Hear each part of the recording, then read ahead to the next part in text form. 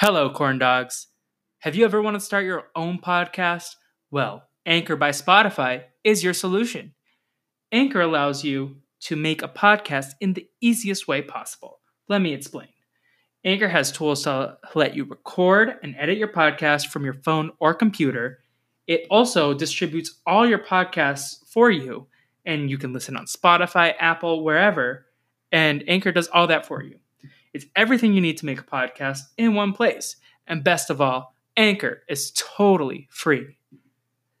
Download the Anchor app or go to anchor.fm to get started. Now, enjoy the show. Whatcha doing podcast, whatcha doing podcast, whatcha doing podcast, whatcha doing podcast. They're a semi-chaotic team, man. They're here for podcasting. Whatcha doing podcast, whatcha doing podcast. They're headed to the tri-state to hang with Phineas and Ferb. So come along for all the thrill with Felipe, Navi, and Will. They're firing up the Rewatchinator.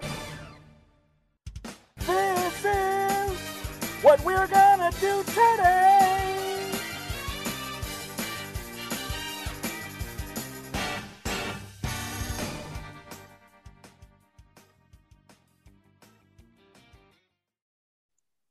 Welcome back, everybody, to another episode of Whatcha Doin'. Here to talk about your favorite and our favorite Disney Channel cartoon, Phineas and Ferb.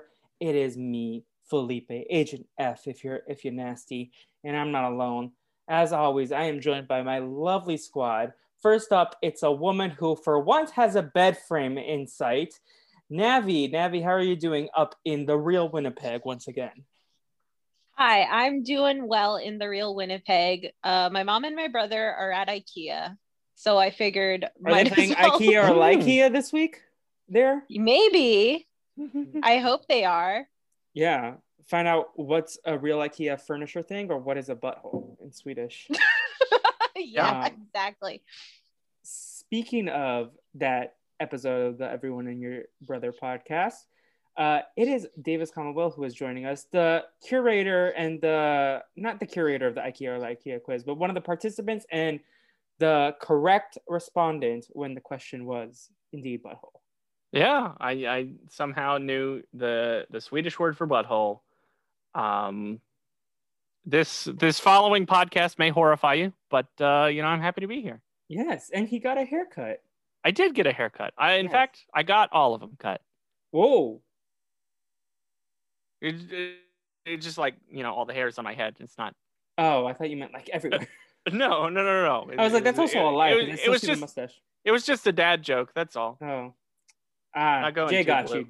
Speaking of our fourth wheel today, they are not our first repeat guests, but they are one of the most iconic guests. Every guest we have here is iconic, though. Making their return appearance, lover of Tim Curry themselves.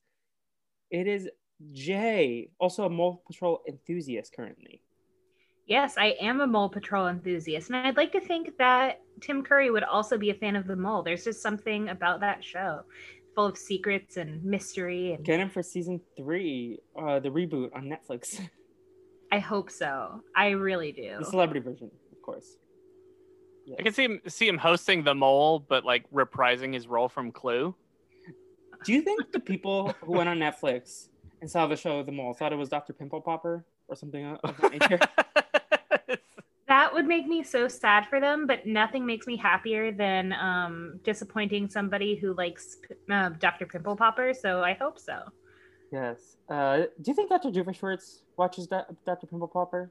Ooh, like I bet they're doctors. I bet they're colleagues. They're both evil doctors. They both studied under the professor and tutelage of Dr. not Havarti, Havarlik. Not Havarti. I wrote down Havarti in my notes for at least half the episode. That's a really cheesy joke. Yes, but how's everyone doing? Jay, how are you doing, especially returning to the podcast? Why this episode? So I am not only a Tim Curry enthusiast, but I also am just a literature enthusiast. I studied English as one of my minors in undergrad, and Frankenstein has always been a personal favorite. Mary Shelley is a feminist icon in my person, and she was the daughter of a feminist icon as well. And also, I used to work in a museum and love looking at different exhibits and love art, and also just wanted to be with all of you, and all of that came together in this wonderful episode. So first question about the museum. Have you ever licked an artifact? I have not. I worked in the history museum. That would have been really bad. It's still, some people that we have had on this podcast have done it before. So I have asked my colleague if she would lick an artifact. She said no. Well, she is, but we did much read from stronger diaries than everyone was gay. She has much more self-control than our mutual friend. That is the responsible opinion. But yeah, so we're here to talk about the monster of Phineas-N-Ferbenstein, as well as Oil on Candace here. Overall general thoughts on the episodes? These were really good. I think this might be the first, maybe not the first week where I mostly didn't remember the episode from my childhood, but I also loved both of these episodes. Yeah.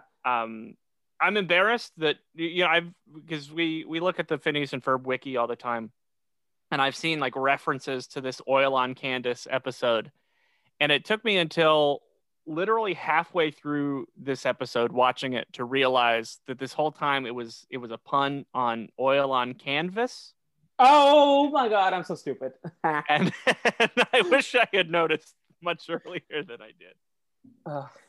Same. I kept trying to think what movie they were referencing with it, and I was like, what movie could this possibly be? And then I looked over, and my mom is visiting, and she's been helping paint some stuff to hang up in my room, and I was like, oh, like paint, like oil on canvas.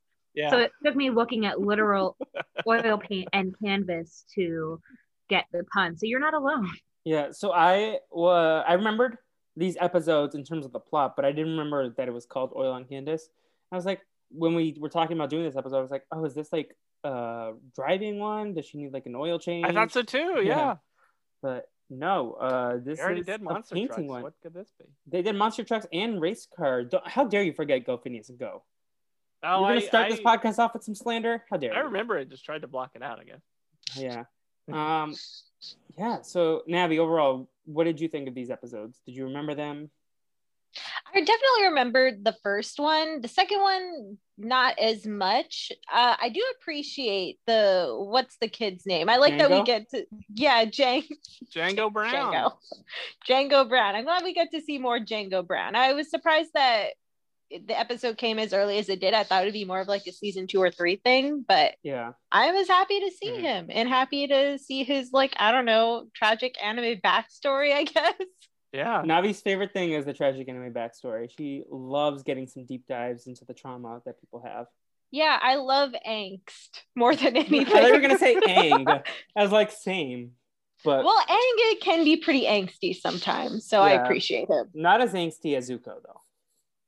Oh, don't even get me started on that. Maybe that's another reason I'm on the podcast. As a social worker, I can give Django some of that much needed therapy that he needs to realize that, the true artist was inside him all along.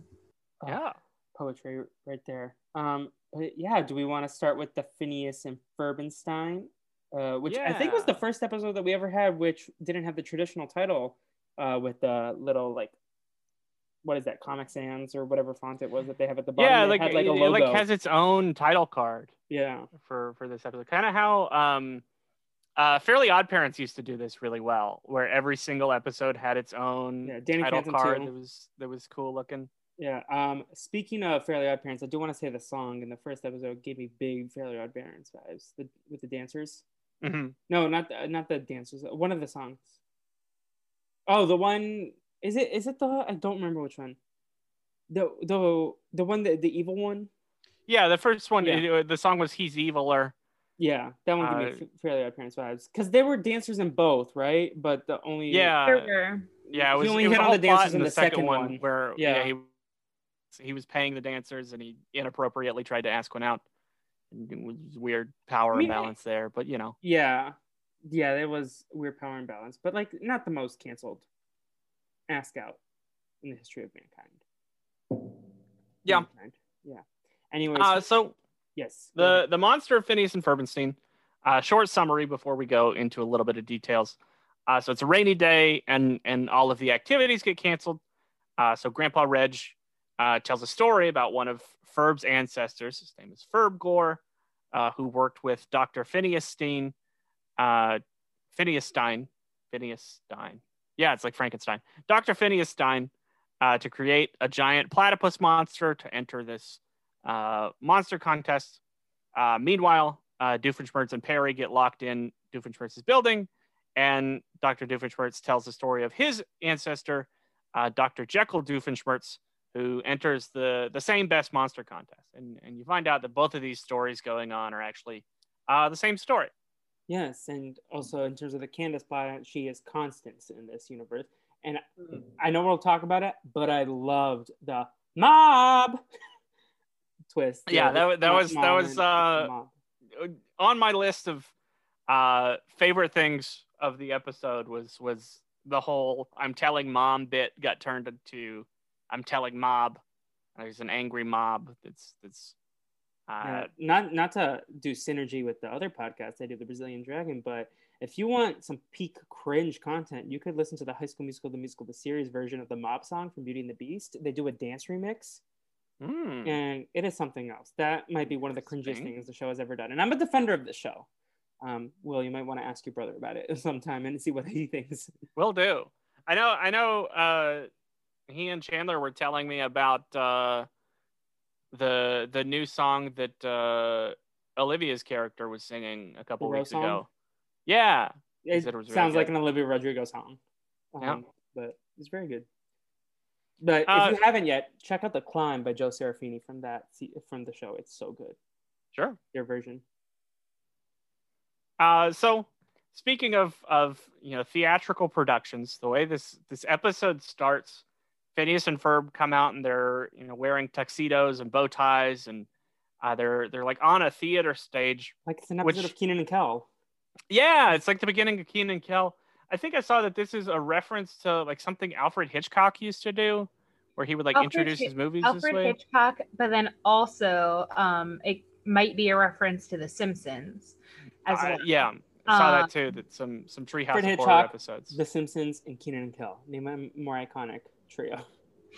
Or I think the trio that usually hosts this podcast. Oh. Jay, how dare you? That is not true. And I'm a Hitchcock stan. So those two are great. I'm like the third wheel. I bring it down. There's no Felipe slander on this episode. Not just in my mentions. No. So they come out and they give this whole spiel about the following. It might horrify you. It might shock you. You're about to see a shocking episode.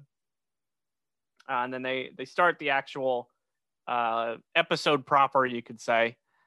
There's a thunderstorm going on, and Phineas sees the thunderstorm outside the window, and he says, "Well, I guess our plan to stand out in a field holding a metal rod is out." So they go and sit down at the table with Grandpa Reginald and Grandma Winnie, and Grandpa Reg starts to tell this story about Ferb's great times 11 great uncle Ferb Gore. His name is Ferb Gore. Back in Victorian England, and he and Dr. Phineas-Stein are collecting these semi-aquatic mammal parts for this monster contest at the Monster Ball. There's a best monster contest going on that they're signing up for, and they wanna build like a giant platypus. It's like Frankenstein, but it's Perry the Platypus. Do you think they controlled it with Frankenstein's brain after they located it? They might have. I was just going to say that Mary Shelley actually wrote Frankenstein as a result of a contest. Can I ask a question after this? A follow-up? No, a follow-up. Go ahead. So basically, she was out and about on a trip with her husband, Percy Shelley, and Lord Byron, who is another famous British writer. And the weather was really bad. It was a dark and stormy night. but literally. And basically, Byron gave them a challenge, which is write the best ghost story that was better than all the ones that they had read to each other over their trip together. And there's tons of tension between all of them. And Byron compiled or wrote The Vampire, and Mary ended up dreaming of and then writing Frankenstein as a result of this. So in a way, Frankenstein or Franken Perry were both born out of monster contests. Wow, I didn't know that. That's very cool. Besides myself and Jay, has anyone else read Frankenstein? I had to read it in 9th grade. Oh yeah, I have a copy of it somewhere lying around. All my annotations. Part of me wants to like just read my annotations and see what I said. No, this is what happens. I might do that. Maybe we can do that live on the podcast. Modern Prometheus. Yeah. So my questions for Jay. One, isn't there something about Mary Shelley and a frog and like the inspiration of this, or am I making that up? So to the best of my knowledge, Mary Shelley had a nightmare of sorts where they had been talking a lot about electricity and what the future of electricity could hold, and she fell asleep and she had a dream about a mad scientist or a scientist in a lab working on something, and his creation starts to move after it gets struck by lightning. I'm sure she didn't have this Zoom call talking about her project in mind when she thought about the future of electricity. You know, if Mary Shelley had predicted the pandemic and how important Zoom could have been, maybe we all would have been better off. But this is the birth of science fiction. So all of those, predictions of what electricity or technology can do in the future, I'm sure would have come around eventually, but they all came after Frankenstein, which is often considered the first work of science fiction. Yes, and also just like to educate the listeners, Frankenstein is not the monster. That is Frankenstein's monster. Because I would argue that Frankenstein is the monster. That the monster is. Yeah. I am very much pro monster in many ways. That monster had it rough. Like he just wanted to be loved. And he was vegetarian. And he that scene in the cave. learned to read. And he tried to befriend a little girl. And all he wanted was love. But then he murdered the little girl, not right? Be alone. What? He murdered the little girl, right? No, I think he just scares her. Oh, I thought he popped someone's head off at one point that he tried to. I think that's of Mouse and Men. Oh. Of Mice and Men. Sorry. Okay, but the scene in the cave or in the snowy mountains, that one's very sad. Yeah, that's yeah. Okay. Well, it's like that the Twitter format that's like, was it broke, woke, and bespoke? And it's like tired the broke, and wired? the same thing, and it's like the broke take is, oh, Frankenstein is the monster, and then the woke take is, no, Frankenstein is the name of the doctor, the monster is Frankenstein's monster, and then the bespoke take is like, no, the doctor really was the monster all along. Yeah, he's the bad guy. Yeah. But anyways, that's just like clarifications. But Perry could never be a monster. Of course not. Yes. There's a little cutaway that happens right here in the story that reminded me a lot of The Emperor's New Groove. Because so Grandpa Reginald is telling his story, and the story's in black and white whenever he starts to tell the story, and Candace pops in front of the story being told, and she's like, "You tell the story in color." And then Phineas is like, "What about muted color?" And while this is going on, the color of the cartoon is changing. Yeah. And it feels very much like every time that Cusco jumps in and like draws on the screen with his marker. Such a great movie. I also love that movie. I still love that movie. And as we've established many times, Will is Yzma on Disney Plus. Yeah, you can. My controller's over there. Has Nathan updated his profile yet? I could check. I'll maybe check during our break. It's not. Nathan can text us in the middle of the podcast. I don't think he has. But disrespect. Yeah. So back in the Victorian England story, the Ferb and Phineas-Stein, they have a disapproving governess named Constance who looks exactly like Candace. And she's writing a letter to Jeremiah, who we can assume is Jeremy. while the two boys are building their giant platypus monster. And back in the real story, Candace asks how big the platypus monster is, and Grandpa Reginald hilariously describes it as bigger than a refrigerator, but smaller than a really big refrigerator. which pretty accurately tells you how big it is. That's another line I have written down is one of my favorites of the episode. The bigger than a refrigerator, but smaller than a really big refrigerator. Which I think that comes up in the second episode too, at the end when he's like putting his art on the refrigerator. They do. They talk about the refrigerator again and how much more of an honor it is because it's a big refrigerator.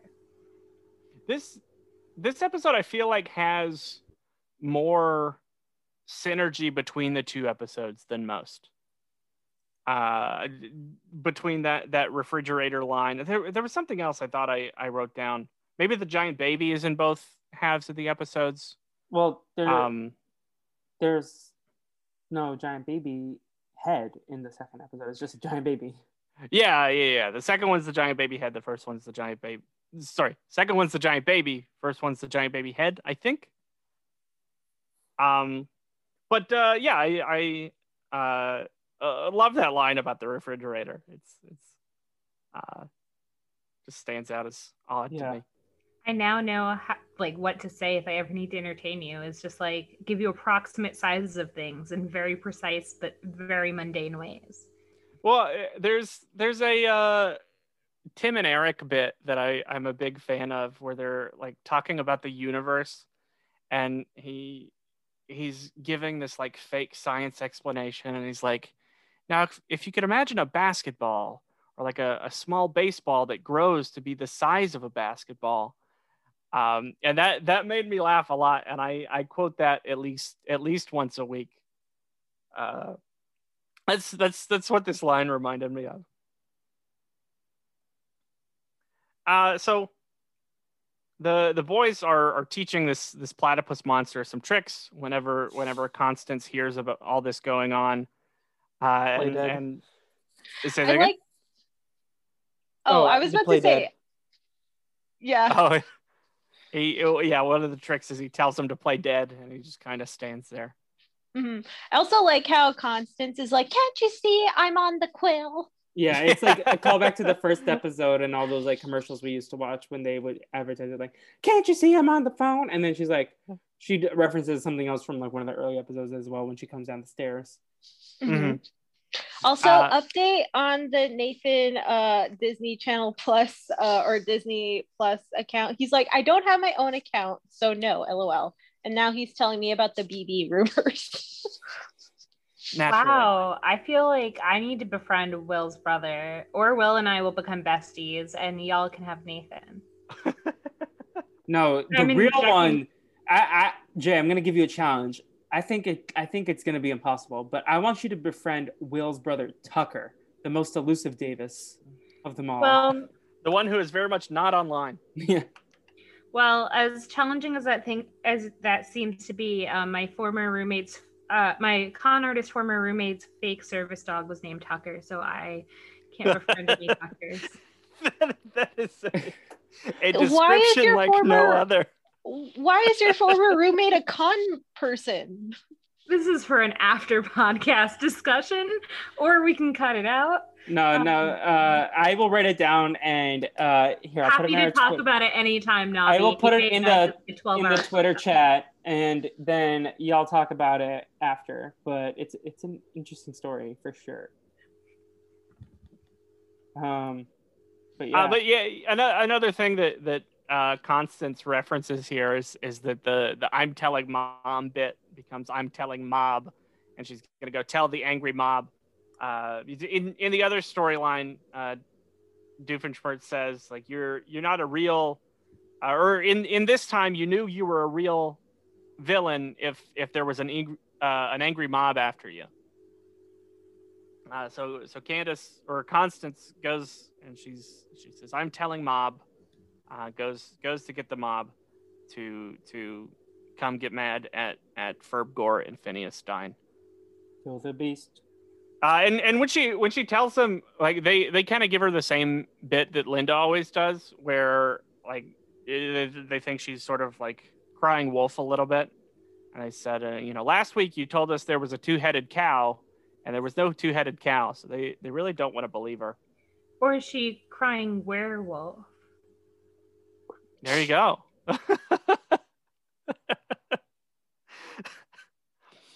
So the platypus monster sort of runs away out of the house because he's fighting Dr. Jekyll Doofenshmirtz that will meet in the other viewpoint of this story. But he sort of starts rampaging through town. There's a little cutaway of a guy who is standing on his balcony. It's like my irrational fear that a giant platypus will see me in my underpants is finally cured. And he's standing in his underpants, and the platypus walks by, and he's like, "Oh, it's worse than I thought." That poor guy. I hope he seems to be taking it better than I thought he would. Like, I thought he would like run off screaming, but maybe he's just in shock. Jay, for this man alone, will you provide your social service degree, your social work degree? Give him free therapy? I would love to have a session with this man. I also would love to know, like, do any of y'all have like out there fears that like you're never probably going to encounter, but like... Oh, see, mine I encounter, but Will and Navi know this. Old white man shoes. Oh, air monarchs. Yes. Wait, yeah. Old what man shoes? White man. Oh, you know what? That's understandable. They're ugly and they stink. Mine is Willem Dafoe. Oh. Out. Yeah, that makes sense. I mean it. I mean it with all my Spider-Man heart. Spider-Man 1? That is the reason I have that fear. Okay. There's a scene where Willem Dafoe, as the Green Goblin, talks to himself in the mirror, and the mirror talks back. And that, I don't remember how old I was, but I wasn't yet 13. I tell the story very frequently, so my apologies if anyone has heard it before. But I wasn't quite 13, and the movie Spider-Man was PG-13. And my brother's 4 years younger than me, about 4 years younger. And he came with us. It was the whole family. My brother, my mom, my dad, and myself. And because my brother and I weren't 13, I thought that PG-13 was a law. And I thought we were going to get arrested. So I was already on edge. Mm-hmm. So I thought we were breaking the law. And then there was this terrifying man in a very ugly supervillain costume. Like, if you think about it in terms of like the supervillain costumes, Spider-Man, Tobey Maguire era had some really terrifying villain outfits and very realistic, like in terms of like, I could see someone building this as opposed to overly cartoonish, which up until that point, most superhero movies were a bit overly cartoonish.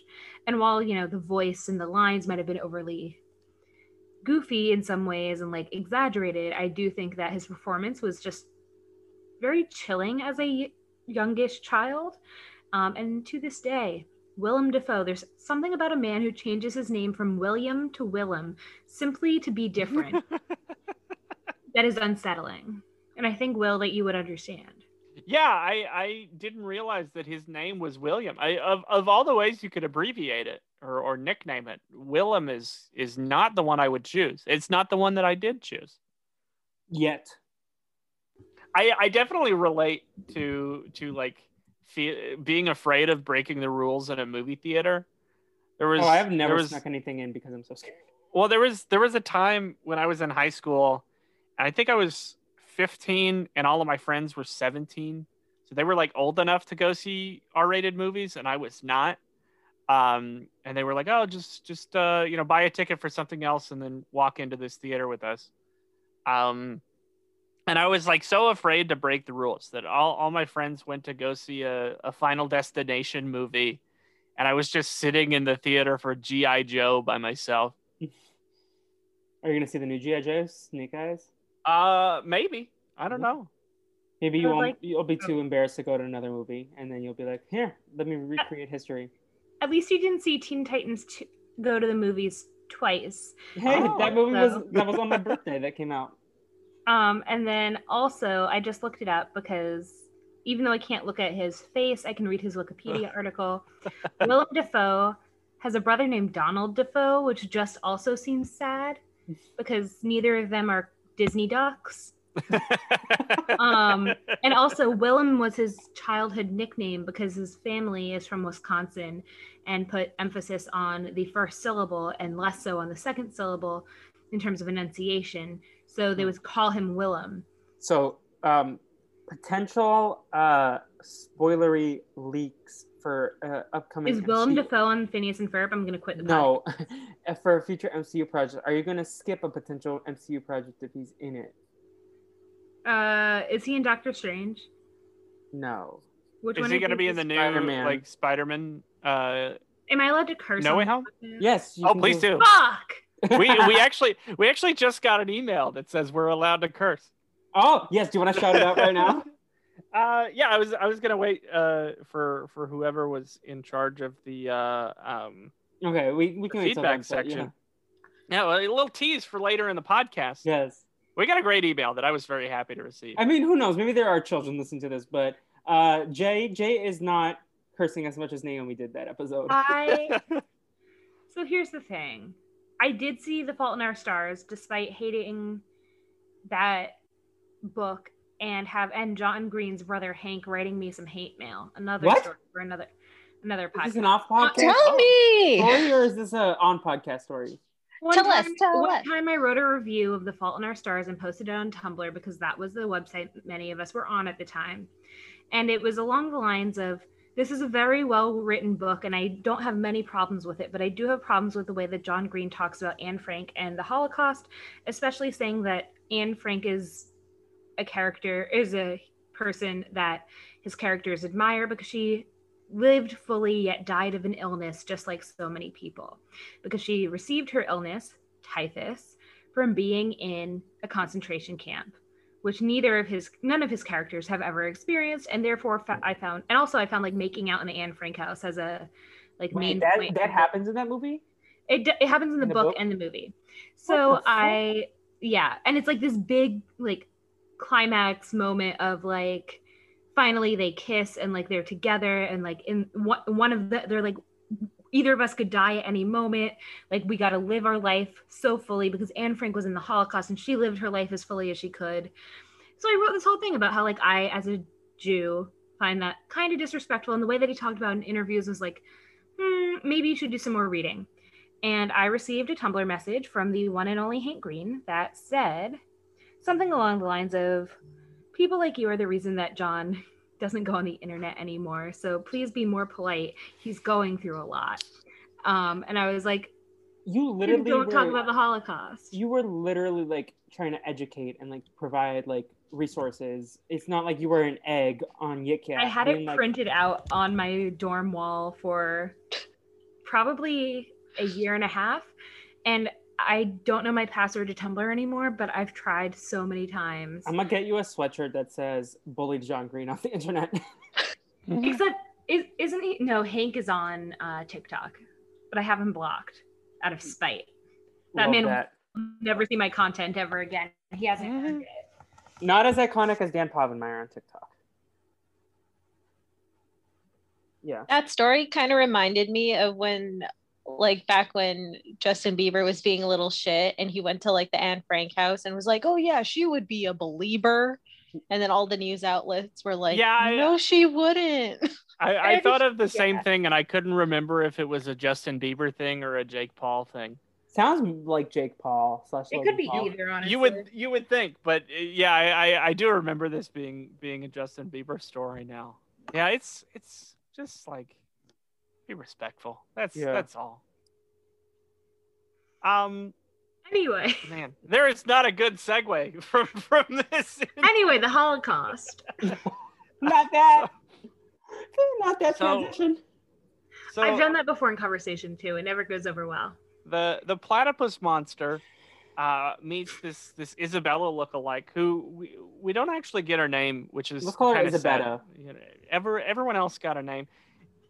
She's also like, here in the episode, she's just dressed kind of like regular Isabella, but later at the ball, yeah. she's like Bride like of an Frankenstein. Okay, yeah. so Isabella tells the boys to go meet the platypus at the monsters ball. Constance at the same time thinks, oh, the boys are probably going to be at the monsters ball, and everyone kind of ends up at the monsters ball for the contest to see who the best monster is. And at this time, Constance, she goes there and she takes a drink of something, and this thing she drinks turns her into a monster, which we'll learn later, we will have learned before that the thing she drinks from is Dr. Jekyll Doofenshmirtz's concoction Bruinator, which turns her into a monster, and the mob is now chasing her out of town. She wins the best monster. Jeremiah is also there, and there's a funny line where he's like, I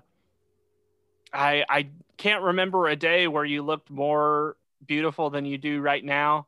And then she turns into a monster, and he's like, oh, now I can remember. Yeah.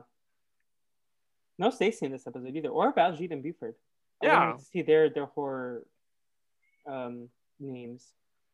And to rewind, just wanted to mention the parallel again between Frankenstein and Perry Stein, which sounds like, could be a rabbi somewhere. Oh, I thought you were going to say a relative of Eric Stein.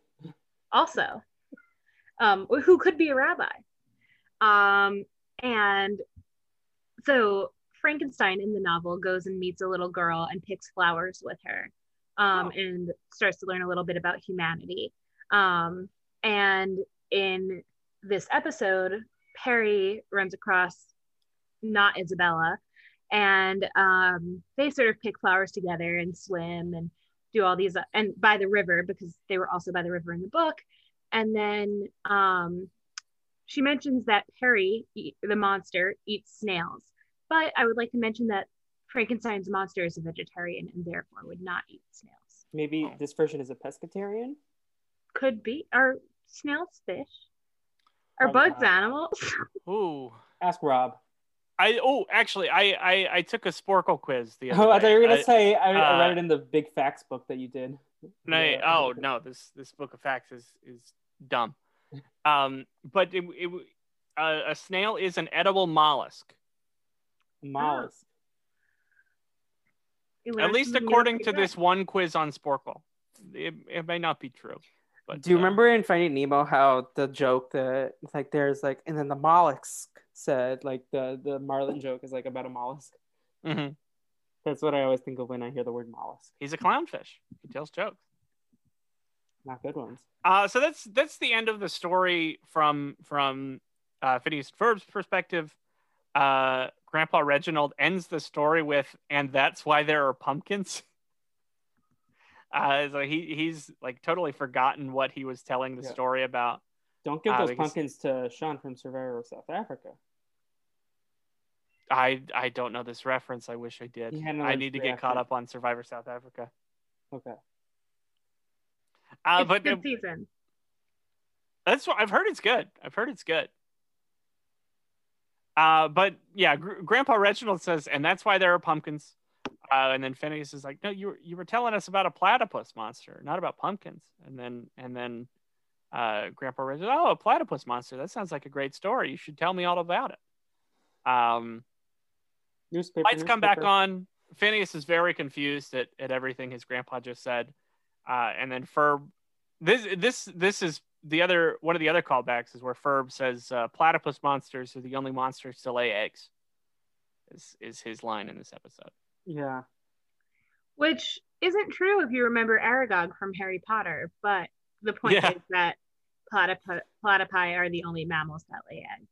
I understand that as a conceptual difference, but I wanted to point out that spider monsters also exist. But he is very wrong. There's probably also some fish monsters. I think dragons famously have eggs. Yeah. Pretty much maybe most monsters. Lots of monsters lay eggs. Phoenixes. Technically, you could claim that they're just because we like them doesn't mean everyone does. Yeah.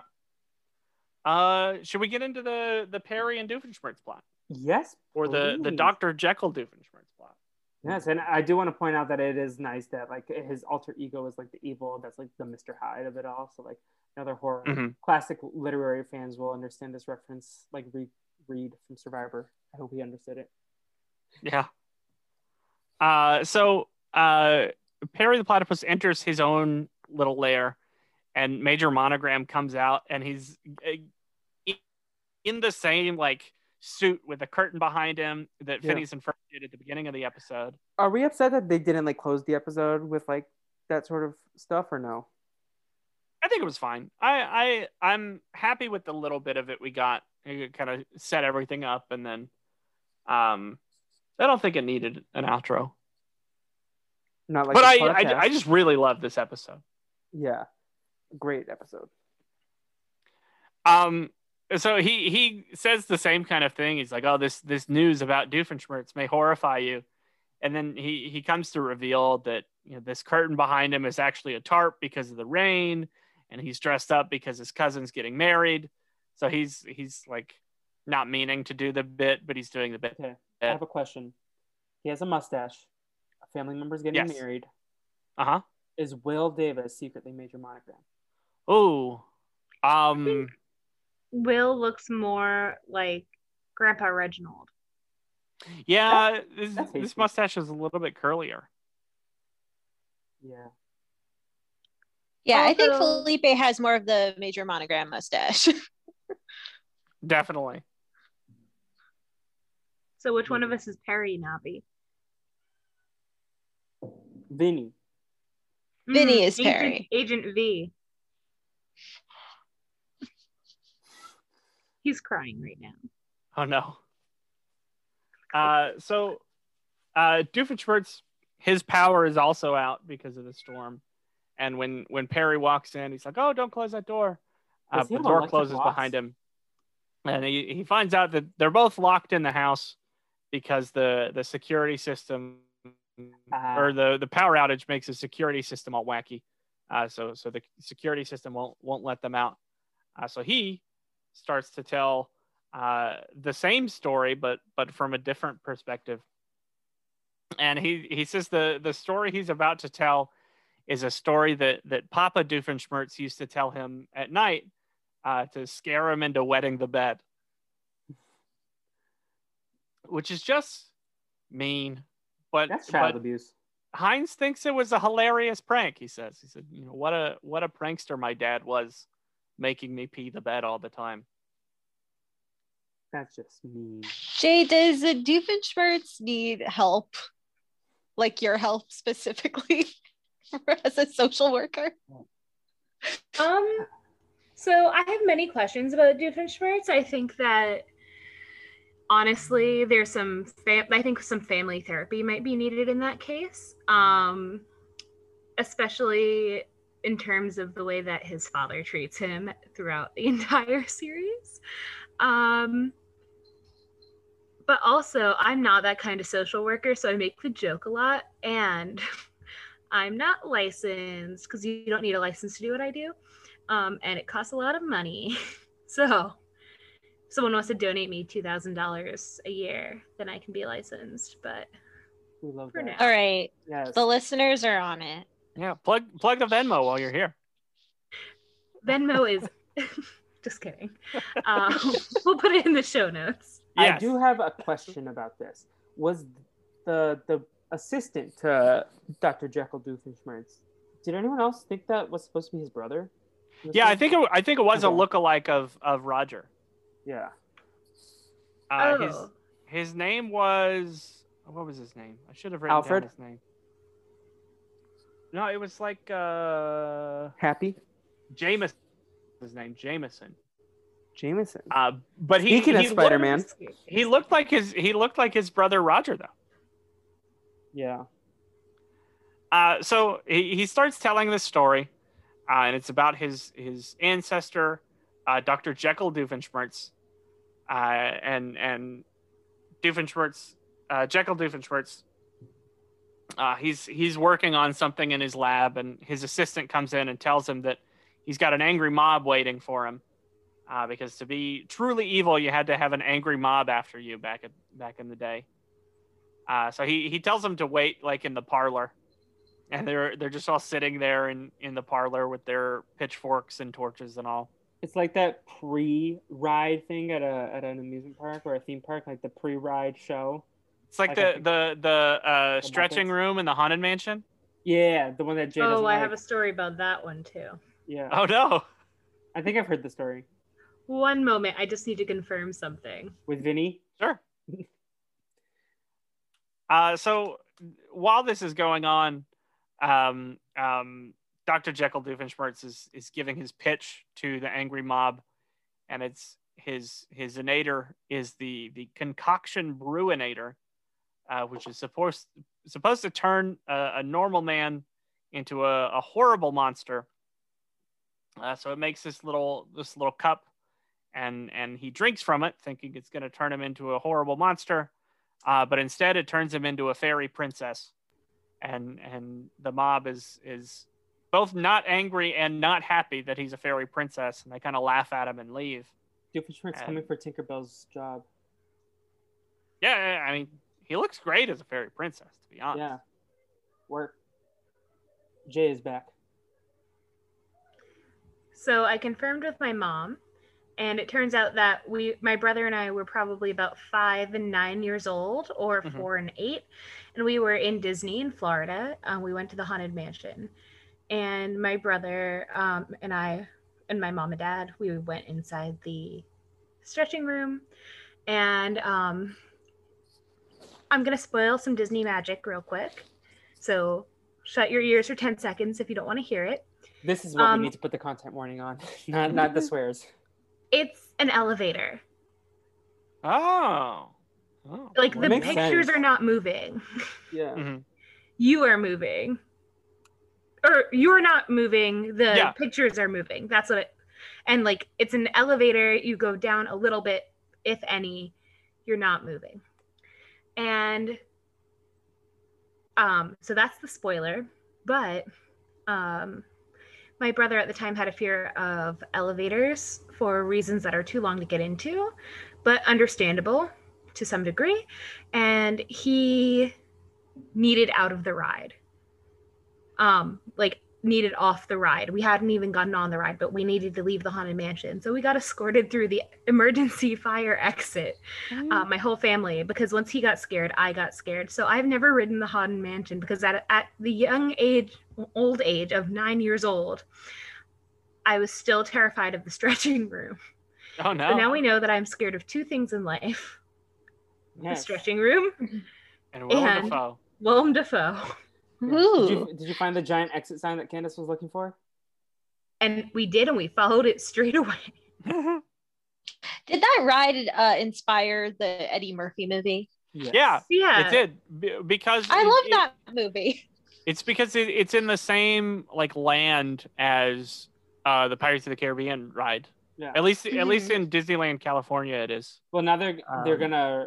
I think they're gonna try to go back and making rides because they're doing a Tower of Terror movie, produced by ScarJo, and then obviously Jungle Cruise with.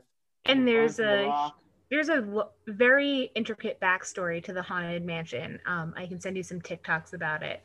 There's a girl whose entire channel is going through the history of each of the ghosts and how they intersect and how they're related. I have the Haunted Mansion Clue game, the board game. I've got that too. Where it's like Mickey and friends are haunted by one of the ghosts in what room instead of like which. When I was a kid, there was a Disney sing-along that included Mickey, Minnie, Donald, all like dressed up at the Haunted Mansion, and they sang Grim Grin and Ghosts. Yeah, and the villains come out, and then like Captain Hook is the last one. Are we thinking about? I think so. Yeah. And and that also scared me as a kid, so I think I was doubly scared by the stretching room. That owl lives rent-free in my head. Little blue I'm so glad that other people know this exists. There's also a 101 Dalmatians one. Yeah. I used to rent them from the library. We have 2 of those videos on VHS that are like Christmas themed that we watch literally every Christmas Eve while we're making cookies. My go-to Christmas Disney content is the Disney Snowden at the House of Mouse. Oh yeah, that one's Yes. good. Yeah. So, Will, you're definitely a millennial then, because Am I a millennial then? y'all had these Disney sing-alongs on VHS. Yeah. So I guess I'm a millennial. There we go. Like, I know how to tape shit on the VHS. Like, I feel like Gen Z doesn't know that, so that's why I'm cuspy. As long as you know what a floppy disk is. Yes. CD-ROM games, Jumpstart 3rd grade and 1st grade and all the Jumpstarts, my jam. Anyways. So Dr. Jekyll Doofenshmirtz realizes that his Bruinator was accidentally set to Fairy Princess instead of Evil Monster. So he turns it to Evil Monster, and he drinks it, and he goes on a rampage to this song called "He's Eviler," which similar to Swinter has those like Andrew's Sisters vibes to it. This song, more than anything, made me think of the song Boogie Woogie Bugle Boy. What's that? Yeah. It sounds a lot like this song, but it's about a guy who plays the bugle. He's the Boogie Woogie Bugle Boy from Company B. Sorry. What? Those lyrics are nonsense. It's real. Look, you can put that in one of the breaks as like a juxtaposition. Okay. But this. Shout out to Maggie Batts, who noticed that the outro last week, which was 10 minutes long, was actually just a cutscene. Yeah, like I played a song to like transition into it, but there was like 8 minutes of extra content when Nicole went to go get her egg rolls. So if you didn't listen to that, I highly recommend those 8 minutes. Yeah, we'll describe his bench. Same bit. Oh, you reminded me. I'm not sitting on my pillow this week. There we go. That feels much better. But so this evil rampage that he's going on is like the kind of stuff he's doing is like a got your nose bit, and with his assistant, he's like, oh, you gotta clean your uniform, and he does the thing where you're like, oh, you got something on your shirt, and then whenever they look down, you like flick your finger up at them. It's like very, very not super evil stuff, but like 3rd grade bully evil stuff. Yeah. Big Black Boots Boris would do this kind of stuff. So they get to the monsters ball, and Dr. Jekyll Doofenshmirtz runs into the platypus monster. It kind of sparks this whole fight between all of the monsters, and all of the monsters are fighting each other. So he's like, oh, if I'm gonna get in this fight, I should probably drink the evil monster juice again. So he goes to his Bruinator and he takes a sip from a cup, and it turns out it was the Fairy Princess again. So he turns back into the Fairy Princess and naturally loses the fight. But then he also turns it to the evil one right before, like after he turns into the princess, before the mob gets him. That's where Constance drinks the but it was already set to that one. But so he drinks from the Fairy Princess one, but like starts to turn it back to Evil Monster and makes another cup, but he doesn't get to drink the cup. Constance drank the cup, which turned her into the monster. But at this point, the present day Heinz Doofenshmirtz, he forgets the rest of the story, and he's like, oh, I wonder who won that monster contest. Yeah, and then we find out from Grandpa Reginald's story who wins the contest. Yeah, and his lights come back on earlier. Yeah. So that's where his lights come back on, and Perry, we ran out of time for an evil plan today. Let's pick it back up tomorrow. I've got a chiropractor appointment at 4. Yeah. And he's like, we'll take it from the top tomorrow, from like my evil spiel or something. Yeah. So that's it. That's kind of it for the episode. Yeah. Any final thoughts on this episode before we go to a musical break? No? Okay, we'll take a quick moment, listen to Evil, whatever it's called. He's Eviler. He's Eviler and the Bugle Boy song. Yeah, Boogie Woogie Bugle Boy. Here, send it in the Discord, the link or something. Okay, and we'll be right back.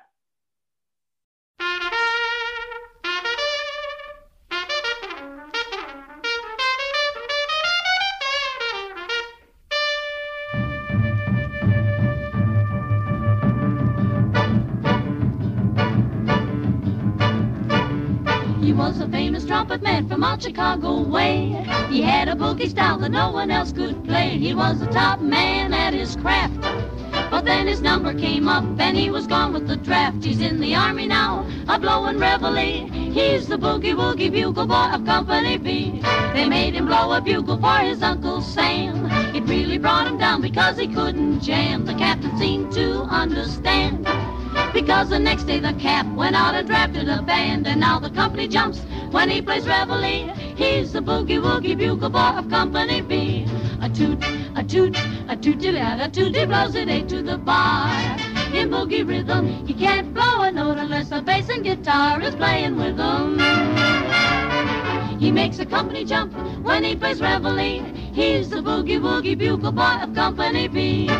He was a boogie-woogie bugle boy of Company B.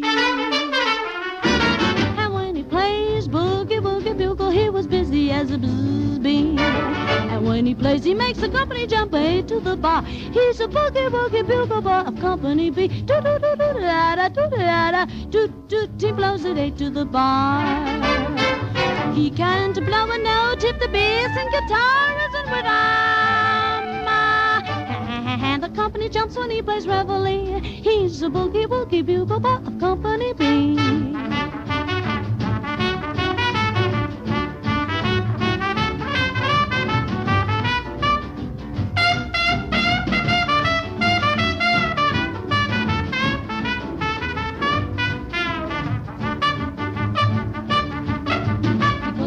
Sleep with boogie every night and wakes them up the same way in the early bright. They clap their hands and stamp their feet because they know how he plays. When someone gives him a beat, he really breaks it up when he plays reveille.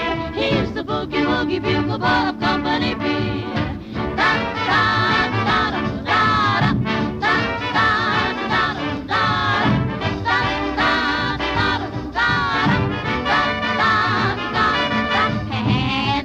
Jumps when he plays reveille. He's the boogie-woogie bugle boy of Company B.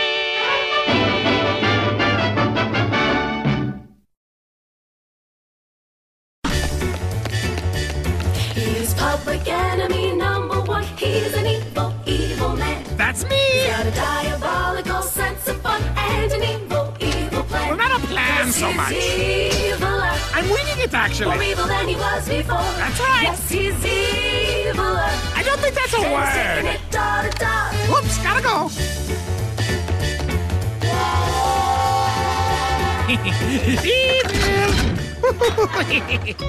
I got your nose. And we are back, everyone. That was. I kind of understand what you're saying now. That is a bop and a jam.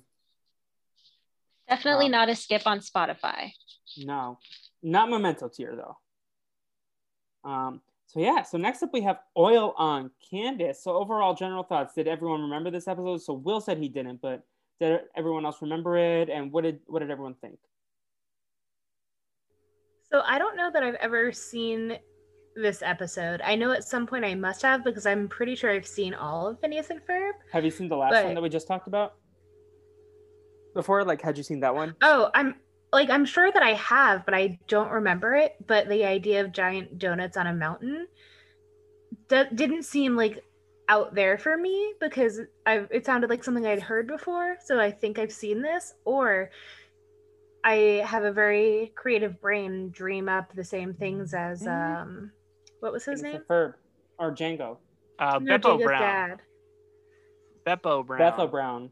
Beppo? Bethel. Beppo. Beppo. Oh, I've heard Bethel in my notes. Oh, I heard Bethel as well, and I was like, oh, like Ethel, my old landlady. They were gonna say Beth from Big Brother Canada. And Navi was like, oh no, but I think she's muted. Or Beth from BB21. That was a deep pull. Yeah. But that wasn't the only pull that happened that season. Did anyone see the new Big Brother trailer? Oh man, I was so excited to make that joke, and no one heard it. What did you say? I did you say there were a lot of deep pulls that season? Yes, I did. That's hilarious. I thought about saying the same thing. That's hilarious. Wow. Thank you. I will be seeing myself off the podcast. I wish I could have like subtitles in regular conversations.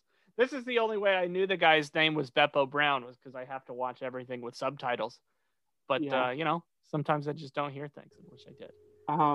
No, I was gonna say in the new trailers for Big Brother this season, they're advertising only using clips from Big Brother 21 and a one shot of Enzo in the kitchen. That is so bizarre. Do they not realize how poorly received that season was? Like, I get that they use Big Brother 20 clips, even if it's like all new people. Like, we don't want, or at least from your last season, which was All Stars. Like, yeah, because it was All Stars, whether or not it was real All Stars, you called it that, you might as well use it. And like between, I don't know if it was Grodner who said it or someone else, but in an interview that came out today, someone said, "Oh, we've always had diverse casts." And between that and the BB21 clips, someone is either trolling us really hard or just like that oblivious. Yeah. And honestly, it's Big Brother. It could I'm be optimistic, but I'm also like pessimistic. I don't know what to expect. So a realist. Yes. But I had something to say about Big Brother, but I don't remember. So we can talk about how I also think there's a Beth in Total Drama Island. So that's another Bethel. So, anyways, Stan Julie Vu for Clear Skin. Let's get on to Oil on Candace. So, Phineas and Ferb are at Django's dad's giant object museum. Beppo Brown. And Django, his dad is busy at the interview, but Django goes up to... Oh, wait, let me give an overall plot. Sure. Django he has a small painting for his dad, but he wants to do something big because his dad's museum is all big things. Meanwhile, Doof is trying to impress his professor from college, Dr. Havarlek, who all the way from Gimmelstump, and she does not seem entertained. And Perry gaslights him hard. So that's the overall plot of the episode. So yes, Phineas and Ferb, Linda, Lawrence, and Candace are at Django's dad's giant object museum. And Django's dad is busy in the interview when Django wants to hang out with him. Meanwhile, hi, Agent V. Agent V is dancing on top of a cabinet. Is that a chipmunk next to Vinny J? It's Bucky. It looks like Bucky the Beaver. It's the gas station. Yeah. He's a beaver. Is this a Southern thing? What? It's a Texas thing, mostly, I think. Oh, I thought it was a Canadian thing. There's Bucky's in Canada? So it's a different Bucky. I thought you were talking about the beaver from Big Brother. I think Bucky's the gas station. There's another one that is in Canada, but this one is primarily in Texas. They also have a location in Mobile, Alabama. Oh. And they might have one in Louisiana now, but it's basically like the Trader Joe's of gas stations, but also like they're known for their clean bathrooms. And when I say clean, I mean you could probably eat off the floor. I wouldn't off of principle, but it's literally shining. And shiny doesn't mean clean. What? No, I mean in this case it does. Like every 5 minutes, maybe more frequently, they're in there, they're cleaning everything. They sell anything from fudge to one I went to had rotisserie chickens. They have beer, wine, hot sauce, liquor, any snack you can imagine, t-shirts, toys. It's kind of like house art. Home decor.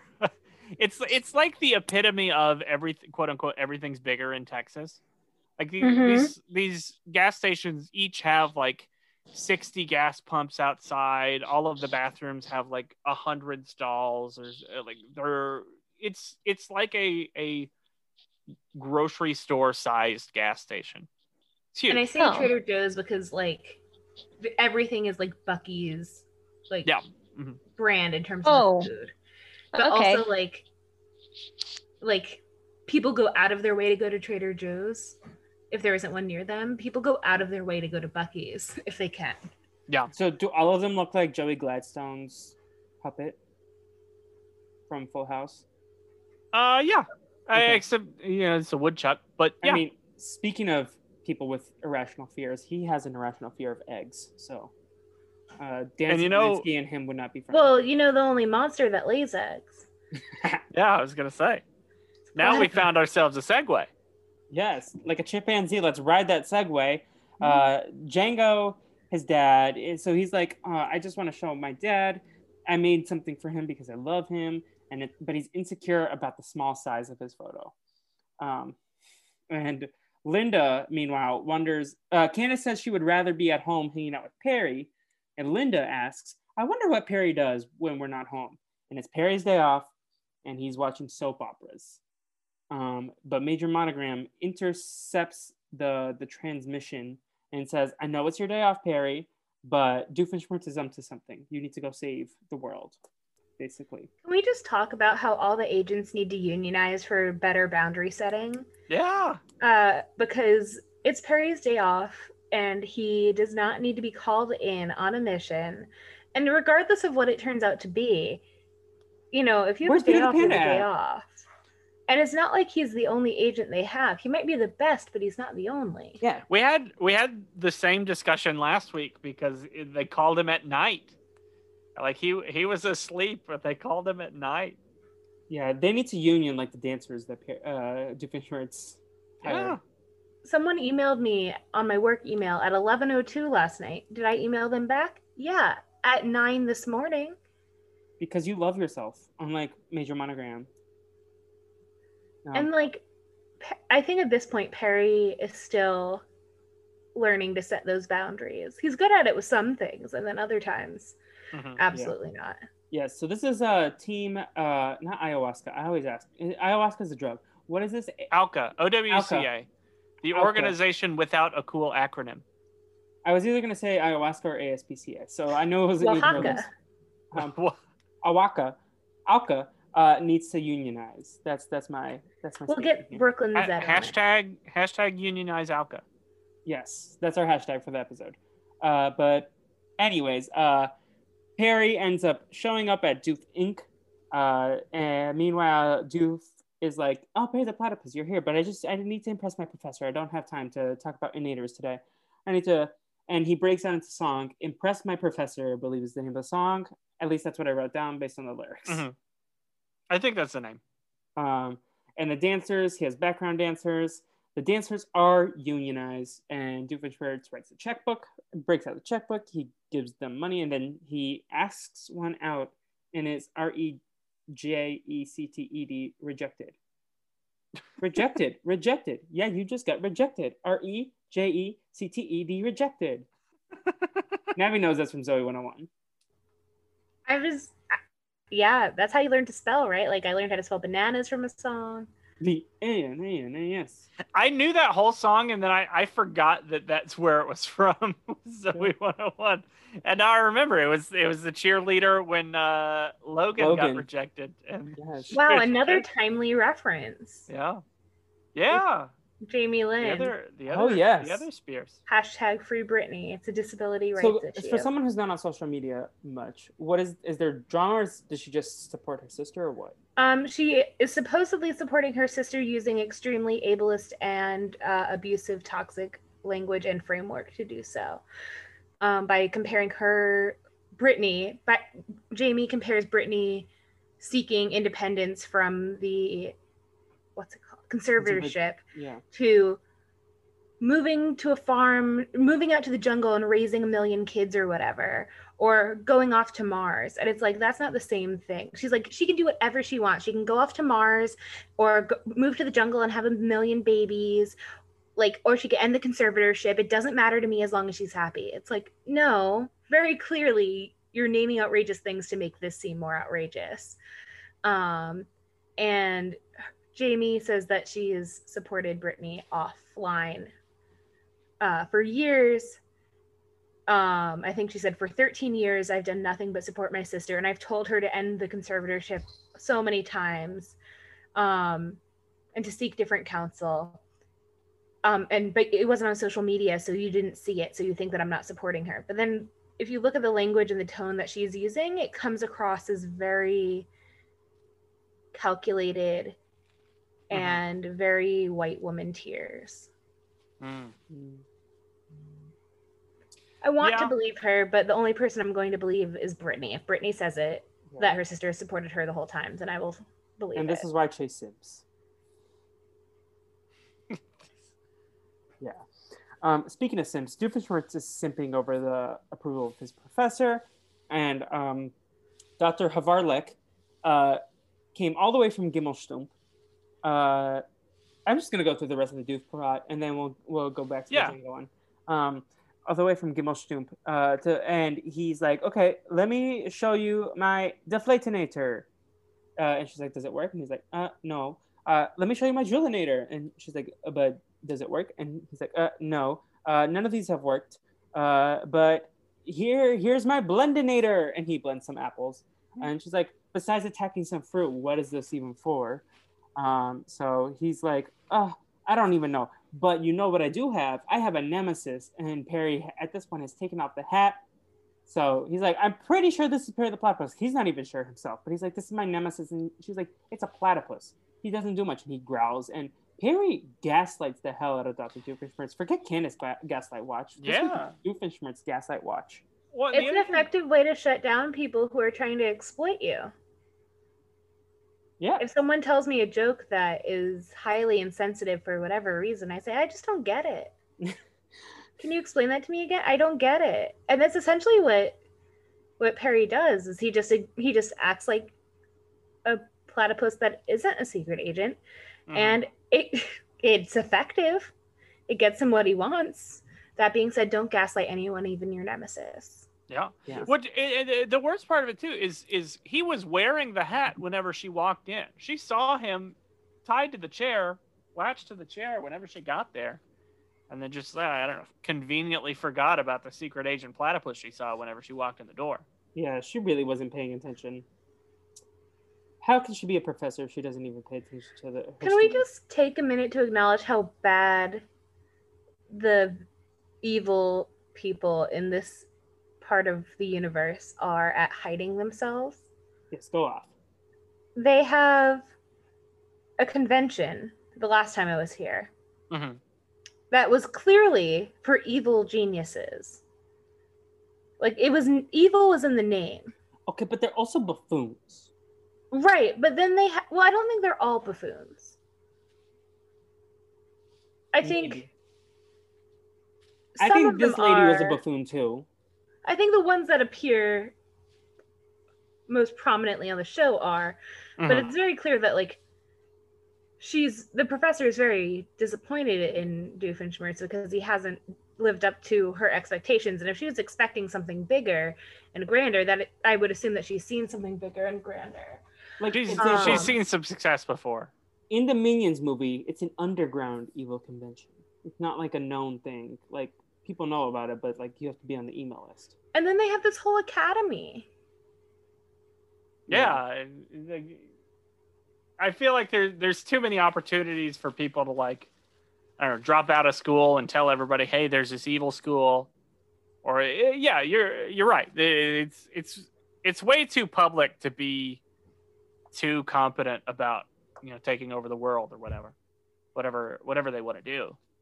I guess maybe they just teach about being evil in the little ways. Maybe that's where you learned the got your nose bit. It's an evil school. Does this mean? Oh my god! Now I can't remember his name. Roger? No. The bully. Eddie Murphy? Buford. Buford. Does this mean Buford, if not for the intervention of Phineas and Ferb, could have become the next Doofenshmirtz?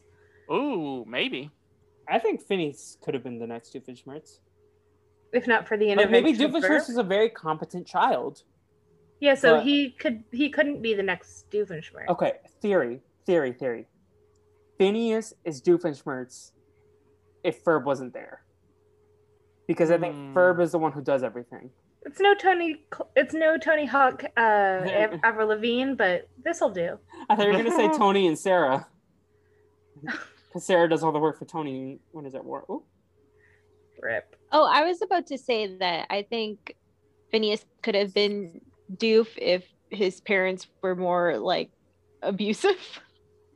Yeah, I think that didn't happen for many reasons. Yeah. So Phineas and Candace were the same character. Maybe it's like Phineas plus trauma equals Doofenshmirtz. Yeah. Yeah. Wow, this is taking a really dark turn. This is what happens when you have a social worker on the call. Is You it? psychoanalyze every single character, right? I mean, we gotta. Yeah. But Doof is gaslit, and then he decides that I wrote Doof in a spot during my notes that is not about Doof. But Doof wants to blow up the moon. And he wants to blow up the moon because he doesn't like the songs about the moon. So many stupid songs about the moon. And Dr. Havarlik agrees, but he misses and hits a dam. And he's like, at least there's no more songs about dams. It's just like, oh, but I like them. Which I feel is something Navi would say. It is something I would say. How dare you? I don't think of any songs about dams. Can't think London of a Bridge damn is falling down? No, that's about not the a plague. dam. No, that's Ring Around the Rosie, sorry. Can't think of a damn one, can we? Huh. Just around the river bend. That's about rivers. Yeah. I didn't know if there was a difference between a dam and a levee. The American Pie drove my Chevy to the levee. To the levee, and the levee was R.I.P.'s always extraordinary. I don't know enough about water infrastructure. Yeah. What's the difference between a dam and an aqueduct? Levees are typically earthen embankments that are designed to control, divert, or contain the flow of water to reduce flood risk. Unlike dams, these man-made structures typically have water only on one side to protect the dry land on the other side. Interesting. Ooh. Knowledge. See, we learn here. But the dam breaks and the river flows and washes away the painting that Django, Phineas, and Ferb had created. And then when we fast forward, Doof is very sad, and Dr. Havarlik tells him that evil can be both small scale and large scale. And she's going on this speech, and he's like, oh my God, that makes perfect sense. And then before he finishes the sentence, she's like, but you are awful at evil. You are useless. You will never be evil. And you suck, basically. So she storms out, and Perry shows up behind them, and he's like, he cracks a joke at, or like cracks a smile at him and does the finger guns. So gives him a little ego boost, I guess. That's the end of the Doof plot, besides the cutscene where he does Impress My Professor reprise. So any thoughts on the Doofenshmirtz storyline? I definitely like the part where he's trying to impress his professor to get in her good, like that as a grad student resonates deeply with me. Did you feel seen? I felt very seen. Yes. Do you have a professor you would like to impress by giving them a shout out on your podcast? I don't think they'll ever listen to this, but there are several I would like to impress. Maybe if you show them your avatar game that you created, they might be impressed. Which, spoiler alert for tomorrow's episode of Hang In There, will be mentioned. Oh, cool. Yeah.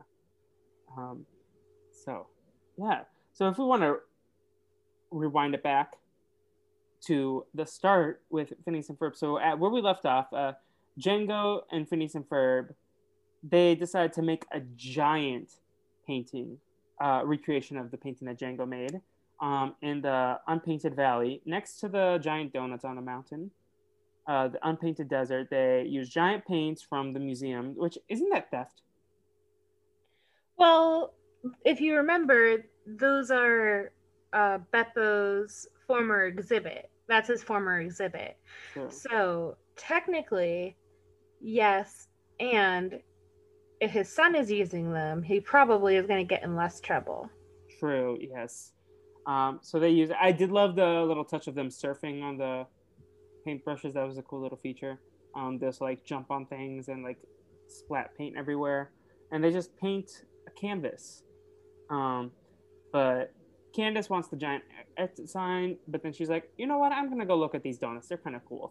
She sees them, And Phineas and Ferb and Django signed the bottom of the thing.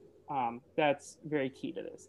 So she looks at the donuts and then she turns the telescope a little bit to the unpainted desert. And she's like, wait, that's not painted. Phineas and Ferb. And she's like, Mom, Mom, Mom. And I like this little moment where she's like, Mom, Mom, Mom. And then Django's like, Dad, Dad, Dad. And Doofenshmirtz like, Doctor, Doctor, Doctor. Like, and it all cuts together. So the dam blows up and it washes away the painting. Vinny just jumped. Is Vinny okay? Oh, he's fine. He just likes to scare me. Yes. I'm okay. Don't worry. Good. So the dam breaks. The water washes away the painting. Django gets there too late, as does Candace. And Django's sad. He's like, and he improvises. He gives his dad the small painting, and his dad's like, oh my God, this is so beautiful. And he's like, you're not sad that it's too small? He's like, not at all. I love it. And then he's like, let me put this on the fridge. And it's a giant fridge. And Ferb says something. Will, did you write it down? I did not. Give me a second. Okay. I did not write it down either. But that's the end of the episode. So, yeah, Beppo loves it. Navi, what did you think of this storyline? It was cute towards the end. I will say, as someone who like famously hates abstract art, like I did not care for a lot of what is his name, people's work. But you know, hey, at least he made it, I guess. And I think his son will probably be a better artist if he decides to pursue this in the future. If he's ever struggling, he could probably just sell it off to Disney, take it for the Honey, I Shrunk the Kids exhibit. There you go. Yeah. So Phineas says, wow, there's no higher place of honor than the fridge. And Ferb says, especially the giant fridge. Right. And that's the end of the episode. Oh, go ahead, Jay. Yeah, I was gonna say, I feel like a lot of episodes throughout the series don't have like this like moral at the end. Mm-hmm.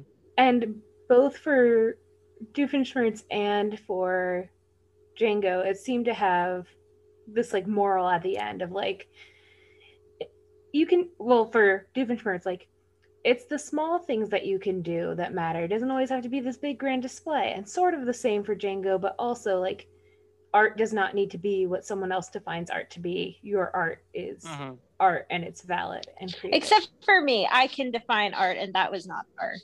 Sorry. It's also really funny that the evil scientist has a moral to his story, but the quote unquote moral is about being evil and how to be evil better. Yeah, and it was just like interesting that like this one seem to have that, but I feel like a lot of Phineas and Ferb, like it just that a lot of the episodes, like obviously it's originally a kids show because we all watched it when we were kids, but they don't feel as like kid show-esque in the same way that like Peppa Pig is, where it's like the lesson is how to be kind to your friends. But this one somehow seemed to have that, and it just reminded me like, oh yeah, this is for like kids, and like kids are watching this when they were like young, not like me when I was like middle school. Yeah. And in terms, just to follow up on this point about morals, as we learned from the lyrical poetry that is Clifford's Puppy Days, the theme song, love makes little things grow, and I think that's the moral of this episode. It's the moral of this podcast. True. With that, do we have any final thoughts before we throw it to another musical break? Last little fun fact is the doctor's name, or I guess two fun facts.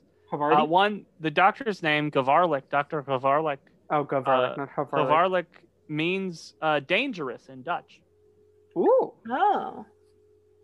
And also the actor who voices Beppo Brown, Joel Grey, and the actress who voices Dr. Gavarlik, Jennifer Grey of Dirty Dancing fame. They're father and daughter. Oh. Wow. Oh, Dirty Dancing. Now I've had the time of my life watching this episode. No one puts Vinny in a corner. Yeah. This is baby. Yes. So while Vinny leaves his corner, we will go to another musical break. And when we come back, Navi will lead us through the feedback and the rankings. Pressure.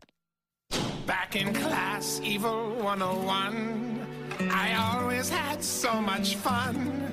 Though the one who advised me openly despised me, still I always tried to be number one. Well, I wanted a mentor to share my worldview, but I got a tormentor. I was hated, it's true. Now I have one more chance, and it could mean my advancement. So there's only one thing I must do. I must impress my professor. He's got to be good. I must impress my professor. He's misunderstood. He needs validation for his evil creation. Like any good evil scientist would. I must impress my professor to be a success, or I will still be a flunky, a diploma-less monkey in the eyes of this person whose opinion may worsen if my evil invention's not great. I must impress my professor. I must impress my professor. I must impress my professor before it's too late. So now you know. And we are back, everyone. We are gonna put some oil on Candace and. Whoa, yeah. I regret saying that, but too late. I put it there. We are gonna mark and paint our rankings into history. So first off, Navi, give us some feedback. Yes, so we got an email from Deanne, I believe is the name. Yeah. Yes, Deanne. Deanne's been trying to contact us apparently for a long time, and we just haven't been plugging our email these past few episodes. We're so sorry. Yeah, she I just blame wanted to. Yeah, I apologize. She just wanted to thank us for the shout out, and she's also like, hey, my son is 19, so you don't have to worry about swearing. We were really worried a few weeks ago because she told us that she's been listening with her son, and we were like, oh no, should we be swearing? I mean, but Naomi was on the podcast dropping all kinds of language, Yeah. so we had reason to be concerned. But yeah, very very happy to hear from Deanne, who was recommended to us, or found us via JCR's we were recommended to her by Jason Curtis Rivera, Yes. your friend and mine. Yes, Deanne listens to the Psych podcast, and when JCR came on here and then plugged his appearance on this. Oh, I Deanne know you followed us. don't know. It's funny because that's the name of the podcast. Yeah. Yes. You know, I don't. You don't know. I know that you know that I don't know that you know. I know that you don't know. Icky dick is how I say it. But yes, Deanne, thank you for listening. And if you or your son ever have feedback, just email us now that you know our email address. I'm very curious, Deanne, as a mother, did you watch the show with your kid, and what did you think of it? Because my mom popped in and watched some of this episode with me, so it's very. Oh, so nice. Yeah, she loves Perry the Platypus. But yeah, Navi, what else we got in the feedback? Well, Deanne had a couple of questions for us. She was wondering how convenient it was that Django's dad's previous art project was really big art supplies. A little convenient. but Incredibly convenient. Honestly, what surprises me is that he made this exhibit that was really big art supplies, and they were actually the Really big art supplies supplies? themselves. Yeah, they weren't just like things made to look like really big art supplies. They actually were giant paints and things. And I think the most convenient thing is that exhibit was still fully in the museum Mm-hmm. when they needed it, because usually things either end up in archives or end up in storage or end up wherever the artist wants them to be. And unless Beppo owns this gallery or museum, Mm-hmm. why is his stuff still there? It sounds like he's very much like an artist in residence or something like that, where very he's true. always got an exhibit going on. That's the vibe I got too. Also, how surprised were you by how fancy and spacious Stoop's apartment was? Did he have a fireplace in there? Do I remember seeing a fireplace? Yeah, he Whenever did, the power didn't he? was out. That seemed. I don't know much about building code. It seems unsafe to have a fireplace in this very tall building apartment. But yeah, every time it looks like a fun place to live, to be honest. But he always has like different corners of his apartment, right? Like we always see like a different part of his apartment. So I guess I wasn't as surprised because I've seen more of it before. But yeah, he definitely, like, if he downsized, he could use his money to do so many other things and just live his life. I was not surprised considering he is collecting that alimony. Yeah, maybe it's rent controlled or something. Maybe he like inherited the apartment or inherited the building, and it's just rent controlled. It just happens to be the right shape, and yeah, I believe it. A Ferb shaped building. Yes. Conspiracy theory: Ferb's side of the family actually owned the building and gave it to Doof as a gift. Oh. That could be true as well. Well, we have the huge from Giovanni, and Giovanni asks, is Monsters of Phineas-N-Ferbenstein or Ferbenstein canon to the series? He doesn't think so because they break the fourth wall with discussing what the colors of the story should be told. It's never referenced again in the series, and Ferb's grandpa more than likely made the whole story up. So what's your take on all this? Yeah, I mean, it's definitely canon in the sense that like it's a story that's being told by the grandpa. How true that story is maybe up for debate. Yeah. I would probably believe it since he knows it, and also Doofenshmirtz knows the same story from a different perspective. I would say, if anything, there's probably a lot of details that are wrong just from being passed down for that many generations. Unless Ferb's side of the family and Doof's family conspired to make up this story, which explains the Ferb-shaped building belonging to Doof now. Oh, the thread is beginning to unravel. I would ask Dan Povenmire on TikTok, but I don't think he would answer. You never know. Shoot your shot. I do have a question though, like based off this. I've seen him answer some stuff. After some of the Belgique stuff, he sort of slowed down a little bit. Yeah, that is true. I saw him answer a question about back when he wrote for Rocko's Modern Life, and he was because Rocko's Modern Life is like famously a show that really pushed the boundaries with what they could sneak past the FCC censors. And someone asked him about, like, you know, it was either like what the dirtiest joke was that they made it to air, or what lines they weren't allowed to cross or something like that. And he was showing a clip from the show that was like whenever Rocco's friend Heifer, who is a steer, accidentally got hooked up to a milking machine. There was some things that went on there, or were implied to have gone on there. Oh wow. I have a question about this episode. So do we think that, so I know The Simpsons does tons of parodies and like with different like spoofs on movies and stuff, and I know that Phineas and Ferb did the Star Wars and the Marvel, and then this one was kind of like a spoof on Frankenstein. Do we think that, like, I feel like, is it a missed opportunity that they haven't done more, especially being in the Disney universe? They could do like the Lion King via Phineas and Ferb, sort of like stories like every once in a while, kind of like a Treehouse of Horror, or do we like that they don't do that? Because it's just a question I thought, like, while watching this Frankenstein spoof. Sorry, go ahead. I was going to say, I think that, like, Phineas and Ferb definitely has a good ensemble cast to work with that they can do a lot of these parodies with. That I think it's a good venue for it, but the show is also just good at standing alone on its own. You almost don't want to paint it into that corner too much.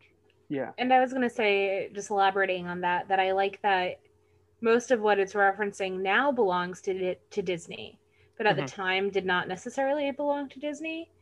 And because it's not constantly referencing other classic Disney movies, it feels less stereotypically Disney Channel and feels more like a show that honestly could be on any kid's channel and could be for anyone who wants to watch it. Yeah. Mhm. And I think that referencing like Frankenstein and Star Wars and Marvel also draws in either older kids who are watching with their siblings or parents to help it be a little bit less boring. Whereas if Yep. it was like referencing The Lion King, like the kid gets it, but like the parents like, there's nothing in this for me. Yeah. Mm. And then just to follow up, they also did the Swiss Family Robinson. That's another parody that they do that I remember, Swiss Family Phineas. And then that kind of is a question that Giovanni asked me privately. Do we think the show would work on another network, or do you think Disney Channel was the only network it would succeed on?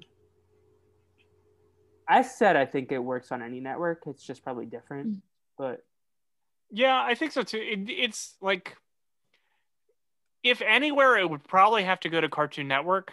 yeah, Just because Yeah. at this time, Nickelodeon animation was so heavily dominated by both SpongeBob and just Butch Hartman. Mhm. Jimmy Neutron. Yeah, that like I don't know if there was room for this show to really thrive in there at the same time. Yeah, maybe it would have been like a Mighty Bee, sort of like they would like throw it wherever that went, and then Yeah. flop. But I think, Yeah. at a different time, it might have worked on Nickelodeon, but I also think it wouldn't work on not Food Network, Cartoon Network at the time. It wouldn't work on Food Network either, but it wouldn't work on Cartoon Network because at that time you have Codename Kids Next Door, you have Ed, Ed, and Eddie. Cartoon Network really seems to be the crazy out there. See, but like, I also think younger brother this of kind all these other channels. I think they could like this is kind of like a wacky like Steven Universe Adventure Time. Like it fits that kind of mold in a way. Right. So What I think would be a couple the years equivalent- afterwards. Because Yeah, like right like, now what there's would- go ahead. Oh no, go ahead, finish your thought. I was just gonna say, like, this is the time of like the Amazing Flapjack and all those Shout out. other like very different shows of like this is very clearly like out there a different world, but like Phineas and Ferb is realistic enough while being crazy that I think it just misses the mark. But when Steven Universe and like Adventure Time start coming out, that's when it would succeed on Cartoon Network. So I think it was just more of a timing issue than anything else. Don't sleep on Camp Lazlo. Mm-hmm. Navi, Yeah, what about you? Cartoon Network. Oh, go ahead. I looked up shows that were on Cartoon Network in 2008. My gym partner. Lineup we have is Codename Kids Next Door, Camp Lazlo, My Gym Partner's a Monkey, Monkey. Ben 10 Alien Force, Ben 10 goes off. the Andre 3000 cartoon, Class of 3000. These were all shows that my brother loved, and because he loved them, I hated them. Yeah. But I also loved them. Navi, what were you going to say earlier? I forgot. We can move on. Okay. What's the next question? Well, Giovanni also tweeted us, and he was saying, why doesn't Django become a recurring character after this? Because I guess afterwards, this is like the last we see of him as a prominent person. Definitely one more episode with Django, because I remember when they like shrink down and do the Honey, I Shrink the Kids sort of episode. It's like Django's involved in that, but yeah, I think I read in the wiki there's a lot of episodes that he's in, but like doesn't have a speaking part. Yeah, I don't know if they just like didn't like the actor or didn't think the character was interesting enough. He doesn't pop as much as the other ones that they have. Like he's like background Fireside Girl status character.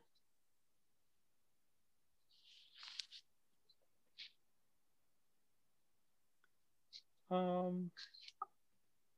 had the wiki page for Django pulled up a second ago. Do you think he would ever come out with his own art exhibition called Django Unchained? Django Unpainted. There we go. Django Unchanged. Oh, okay.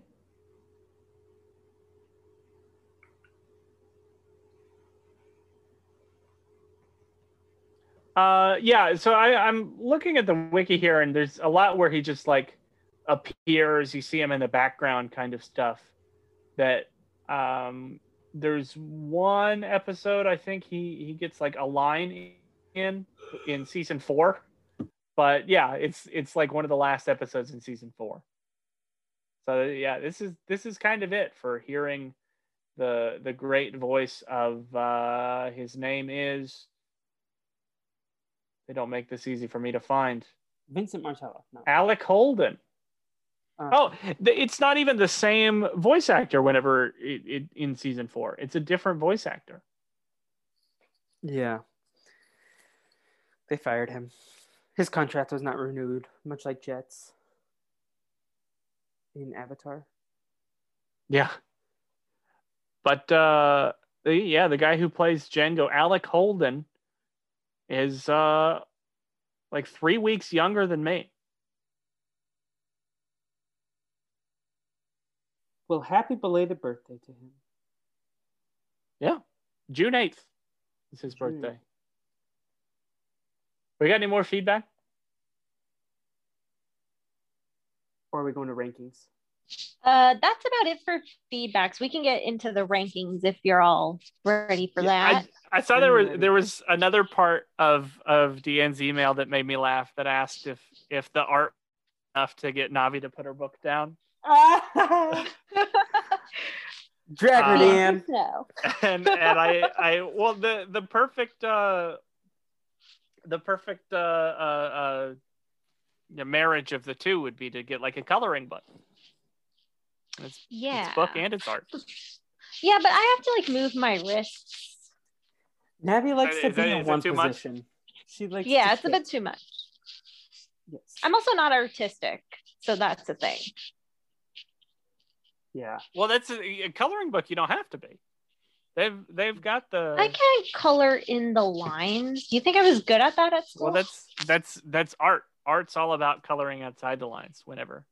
Navi, you're good at everything. You are so incorrect, but I appreciate that. That's what I'm here for, just to like gas all of you up. That's why I come on the podcast, just to be nice. In that case, we're gonna have you back every week. It worked. I need someone to be nice to me all the time. Are we not nice? No, I also come to start drama. That too. But they said they were going to gas us up. I need someone to gas me up all the time. That's what I need. I need the confidence boost. Yeah, I can't do that. That's a lot of work. I don't have energy for that. You got to move your wrists. Yeah, exactly. All right. So why don't we get into the rankings? So let's start off with the innators. We have the concoction brewinator. And are we counting the blendinator, even though we don't really see it in action? You know, I didn't have it written down, but now that you mention it, I kind of want to rank it, even though it's literally just a blender. Same.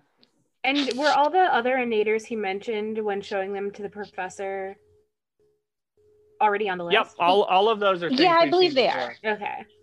I'm a very visual person. If I don't see something in front of me, I don't know if it's there. Is there an innator in the first half that we're counting? That is. Oh, I was going to count the concoction brewinator. Okay. Because technically, Dr. Doofenshmirtz made it, not the same one we've been talking about, but a different Dr. Jekyll Doofenshmirtz made it. So I figured I'd put it in there.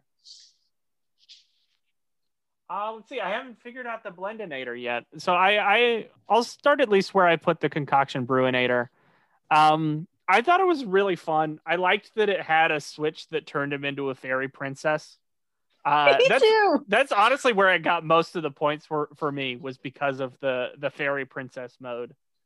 I think I have it just below a lot of the things that I think are super petty, but above the tier of things it's like just destroying something or getting rid of something. So this sits at number 15 for me, right below the atomic leaf blower innator. All right, and what about you, Felipe? I have the concoction brewinator at 24, under the blendinator, which I just put there, and which is under the make up your mind innator, and above the woodinator, because I feel like the blendinator is funny for the lols, so it's above the concoction brewinator, but I think both of these are just like average. They're not super memorable in the long term. Like I think they have iconic names, and that's why they are bumped above stuff. They're in the same tier as the atomic leaf blowinator Blowerinator and Make Up Your Mindinator, the Gluminator 3000inator. So like that kind of range, but it's not super memorable as like what it does besides being a blender. Mm-hmm. All right. Jay, did you have thoughts on either of these innators?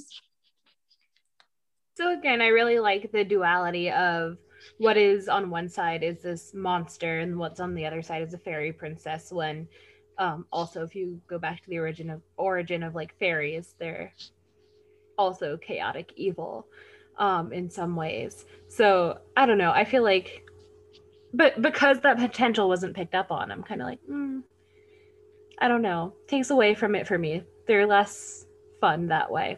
Nice fairies aren't fun. I do like the Blendinator because I think it's just really funny. Mm-hmm. Like I laughed out loud. I thought it was really, really funny, especially the fact that it blended whole apples. And I think that's a strength that many blenders don't have. Mm-hmm. So because it's a stronger blender than most, it gets extra points in my book. Yeah, so I liked both of these innators. I have the Concoction Brewinator at number 10 for the same reasons you did. I contemplated putting the Blendinator at number 1. I thought you might. I thought you might. But I'm like, no, I shouldn't do it on such a nice day like today. I can't make the people angry. And by the people, I mean Felipe. So I put it at number 11. So they're back to back. I put the Blendinator at 17, I think is where I landed with it. A couple spots below the Concoction Brewinator. This one could easily, I may be convinced to put it way higher later. Because I think it's really funny that he's just calling his blender a Blendinator. But it's funny. I like it. Yes. So why don't we move on to the, I know what we're going to do today. Question. So for the first episode. Yeah. Yes. That's my question. Okay. And I also have a follow-up. Okay.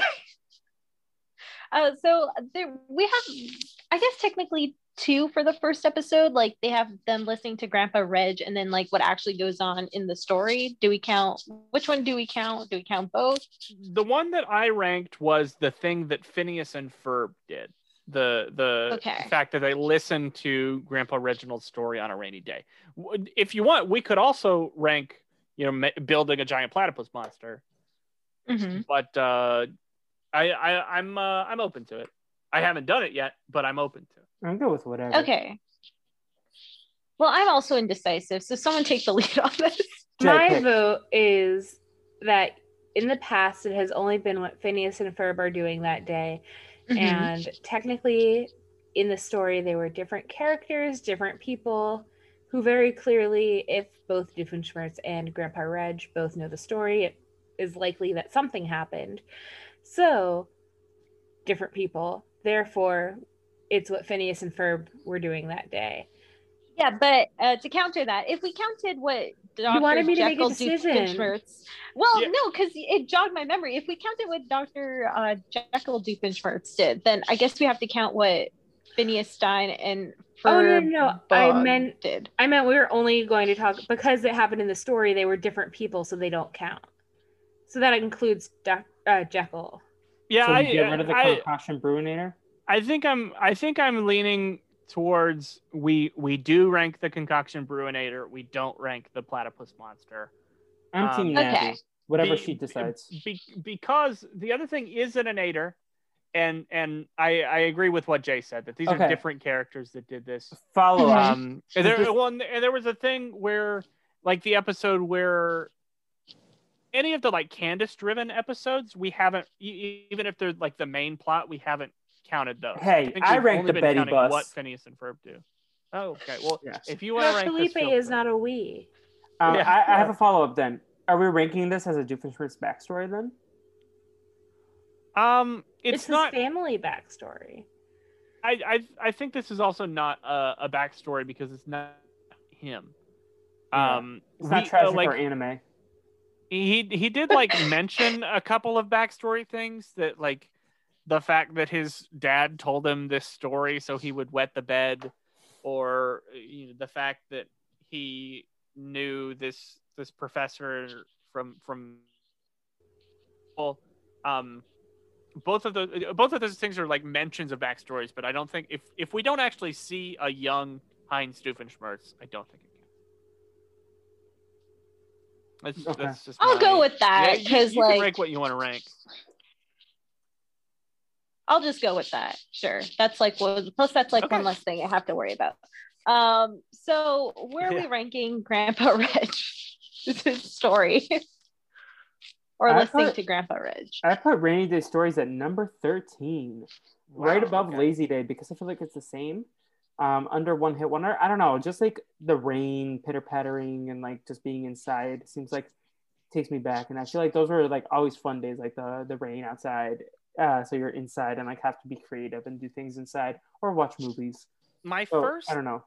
My first thought was, yeah, I like rainy days. It's nice to stay inside during a rainy day. But then the one key factor that made me put this a few spots below doing nothing was the fact that the power was out. If they had the power, I think just being inside on a rainy day is fun. Being inside on a rainy day and you don't have power, I think is much less fun. But if it's only for an hour, it's fun. Well, that's the thing. You don't always know how long it's going to be. True. I grew up in an area that had many tornadoes and thunderstorms. And True. Yeah. No. So I was gonna say, like, having power. When I lived in LA, it drizzled once for like 15 minutes. So I was like, I kind of missed that. So then being back here was like kind of cool every time there was rain. But I never grew up where you grew up. So all this to say, I put this at number 33. This one's pretty low for me. I thought I was muted. That's so funny. I love it. I'm keeping that in. For people who are listening, Jay has turned a bright tomato red. I'm also very hot in this apartment. Yeah. Oh, the weather has been crazy. Navi, can we get a weather update from Winnipeg? Well, it's like 30 degrees Celsius, which I guess is like, I don't know, like 80, 90 degrees Fahrenheit. 30 C, that's like 80 degrees Fahrenheit. That's a codename Kids Next Door reference. I got it. Wallaby. It's 86 to be precise in Fahrenheit. Yeah, but the thing is the AC's on full blast, so I'm like covered in blankets right now. So I'm cold. Classic Navi. All right. As to where I would put listening to Grandpa Reg's story, it is at number 3, just behind Lazy Day, and number 1 is still getting a sandwich. So that's my ranking for that one. Okay. And where are we putting? Yeah, paintings. Where would y'all put paintings? I put it in the same tier, but a little lower. I put it at 16 between Betty Bus and Love Handle Reunion Concert. The Love Handle Reunion Concert seems like too much work. Whereas painting, you can just like, did he just rage quit the podcast? Will was so mad that he just quit. He was like, you know what? F this. You have Nathan to replace me. Call Nathan up. Get him on the pod. I'm shook. But anyways, I'm not just going to keep going with my point. Like, it seems fun to do, and like making a mess is like fun, but then like you don't have to clean it up, so that's nice. But I think the other ones are a little more relaxing, and this might be where I kind of side with Navi, where if you're not doing anything, that's better than exerting energy. Yeah. Navi, I agree with you, Felipe. My name is Will. Will, where would you put this? Okay, I'll just do my ranking. I put it at number 24 between Thumb War and Finding Perry the Teenage Girl. I'm just not an artistic person, so I don't care about this. So that's what happened to Will? His power went out and he had to entertain himself with ghost stories. Oh. Jay, where would you rank this? I rank this the exact same place that Felipe ranked it. For the exact same reasons.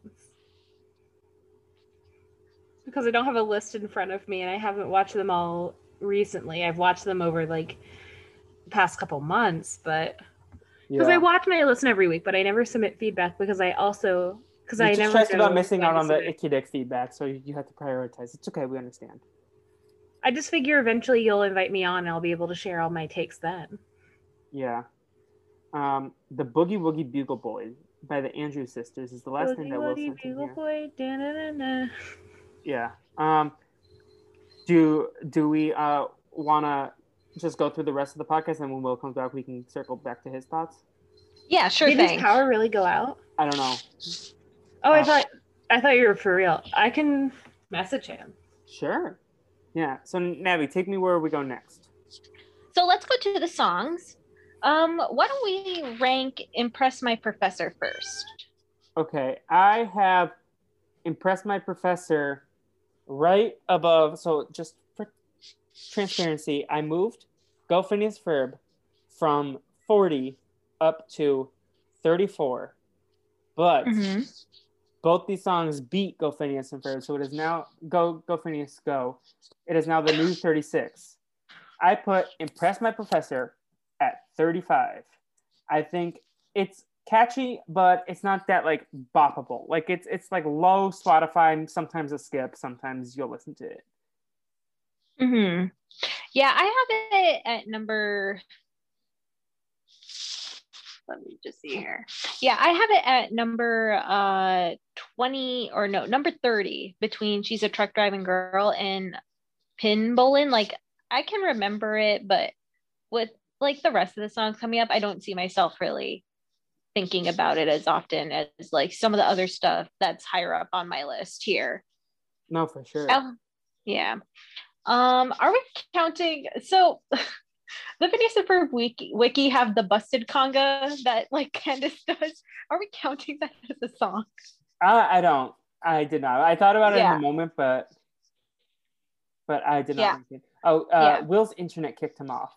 So I feel like that's very disrespectful on Pride Month. I just was typing that, so yeah. Anyways, so Navi, what's the other song that we are ranking? He's Eviler. He's Eviler. I put that right above Impress My Professor. He's Eviler at 34, right between that and Truck Driving Girl. And it's just a knockoff of the Fairly Odd Parents theme song. Like, if you listen to a little bit. Yeah, so that's why. Yeah, but just because something's like a knockoff just still doesn't mean it's not a bop. It's not as iconic. That one, I was like dancing in my seat when I listened to the Fairly Odd theme song during the bracket. This one, I was like, okay, this is catchy, but it's not the same. Especially, I think other stuff are better. So, Navi, what about you? Where do you have it? Well, I agree.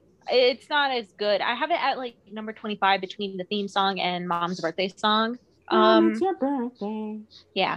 I know you compared it to the Fairly Odd Parents song. In terms of Phineas and Ferb songs itself, I compared it most to My Goody Two-Shoes Brother. I felt like it had like the same sort of vibe to it. Yeah. And I think that's the better song than this. So that's partly why I'm ranking it as low. Oh, you think He's Eviler has that vibe, or Impress My Professor?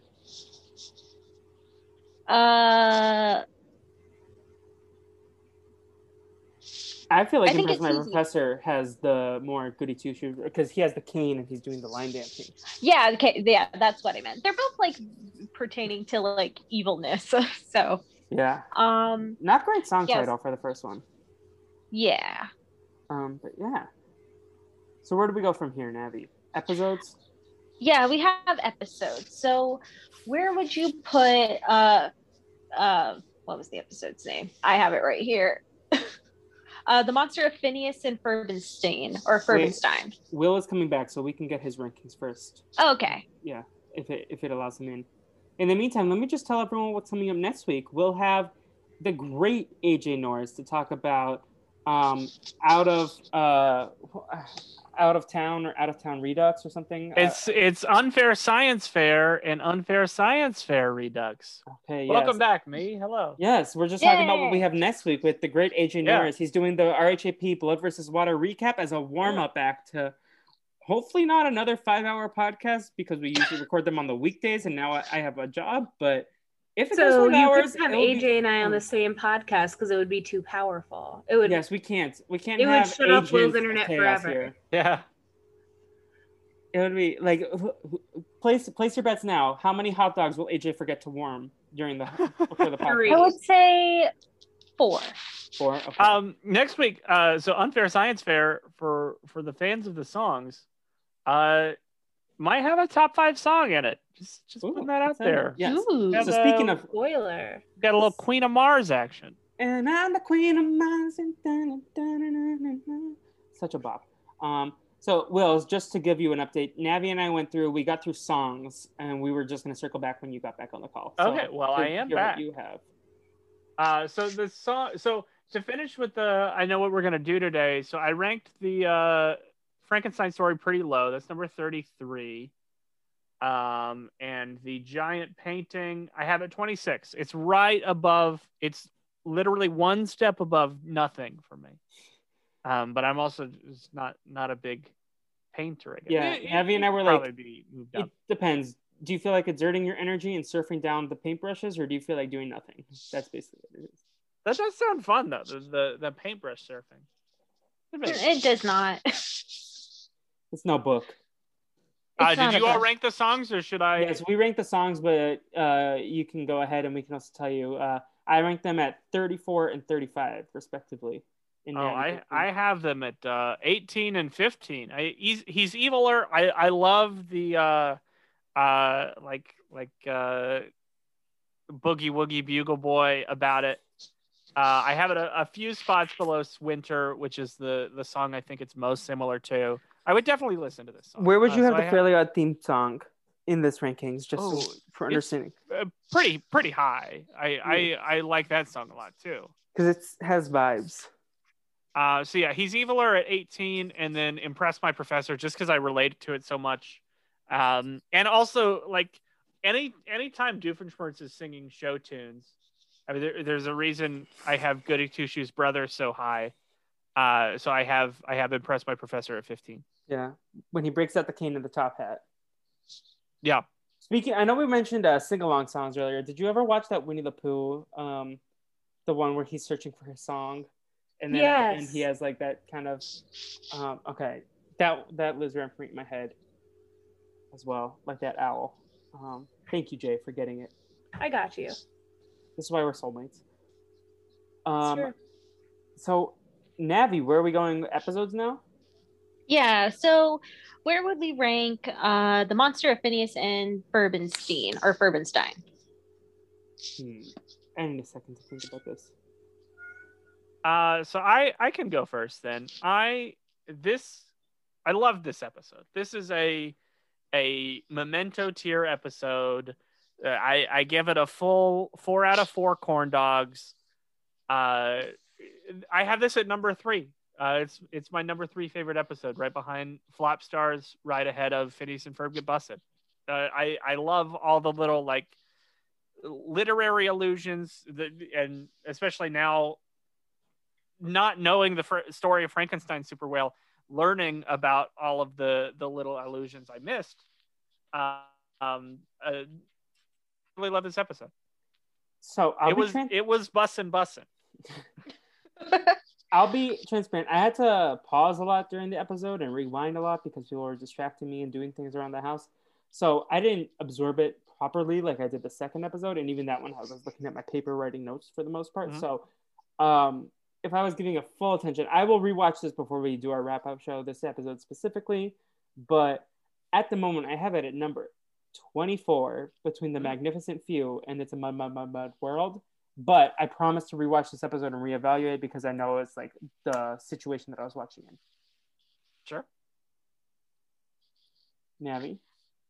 Yeah, so I really enjoyed both of these episodes as well. I have The Monster of Phineas-N-Ferbenstein at number 14 and Oil on Candace at number 15. I think 15 and up are all like fantastic episodes that I would be down to rewatch whenever. And so I think that's sort of like my threshold at this point, what makes a good Memento episode versus like what doesn't make a good Memento episode. So yeah, those are my rankings on the episode. Jay, what's up? Are you still alive? I am. I was just, Vinny is crying, so I had to be on mute and all of that. I think that this episode, I had a harder time coming up with games when I watched it. Like I was able to come up with games for the last time I was here. Did you bring us a game or no? And part of that is because I now have a full-time job and I have someone here visiting. And part of that was because as much as I love Frankenstein and as much as I am an art fan, there's no Tim Curry.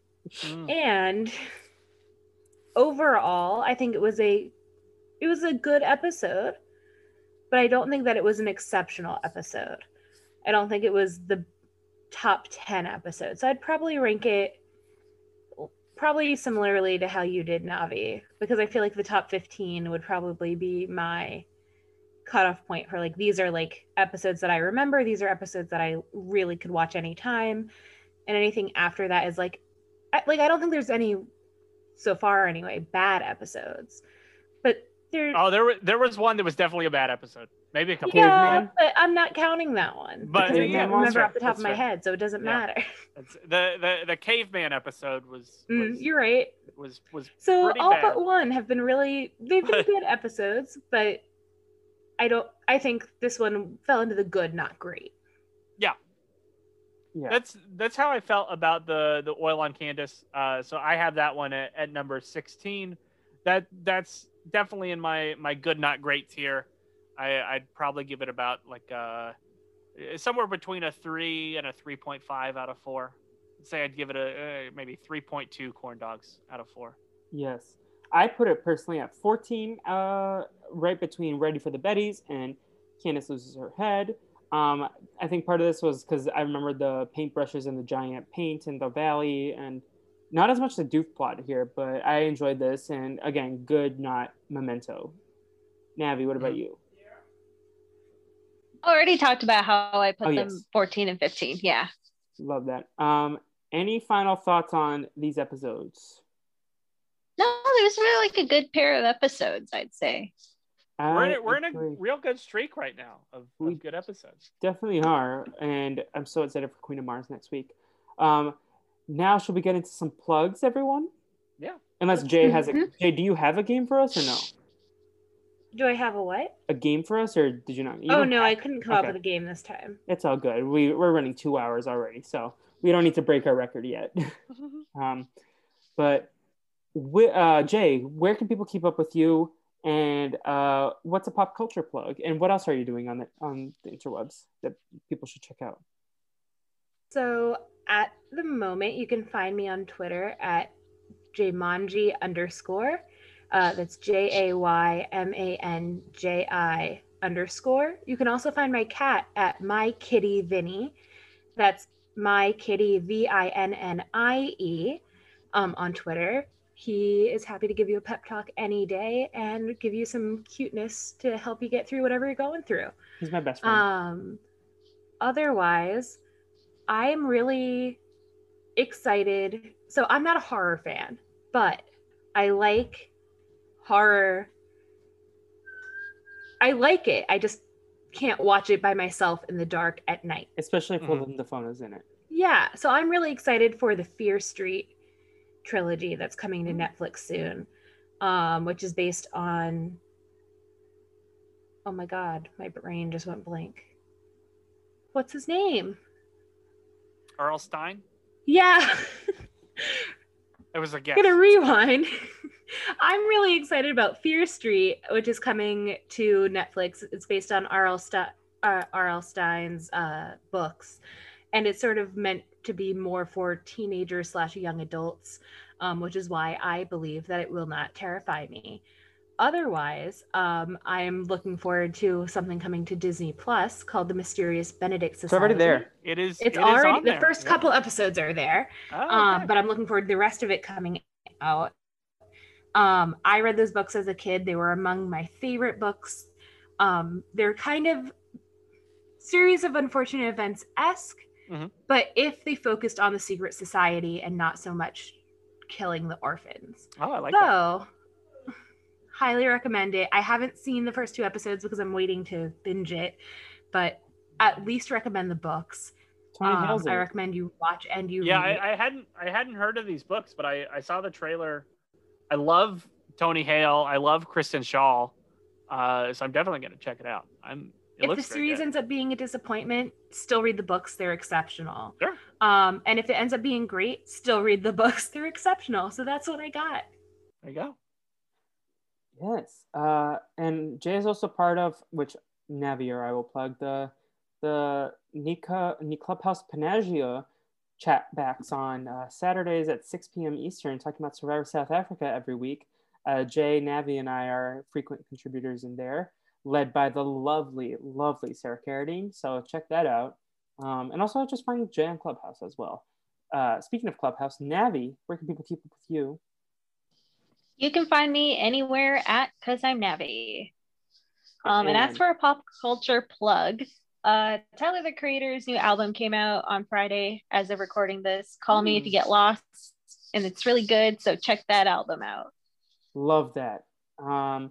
Will, what? Tell me about what the brothers are talking about these days. Yeah. So this past week. So first, you can find me on Twitter, Instagram, anywhere at Davis, Will. So the other podcast that I do, Everyone and Their Brother. This past week we talked all about Ted Lasso. So I had not seen Ted Lasso. I went and visited TJ, and we watched all of Ted Lasso in a day.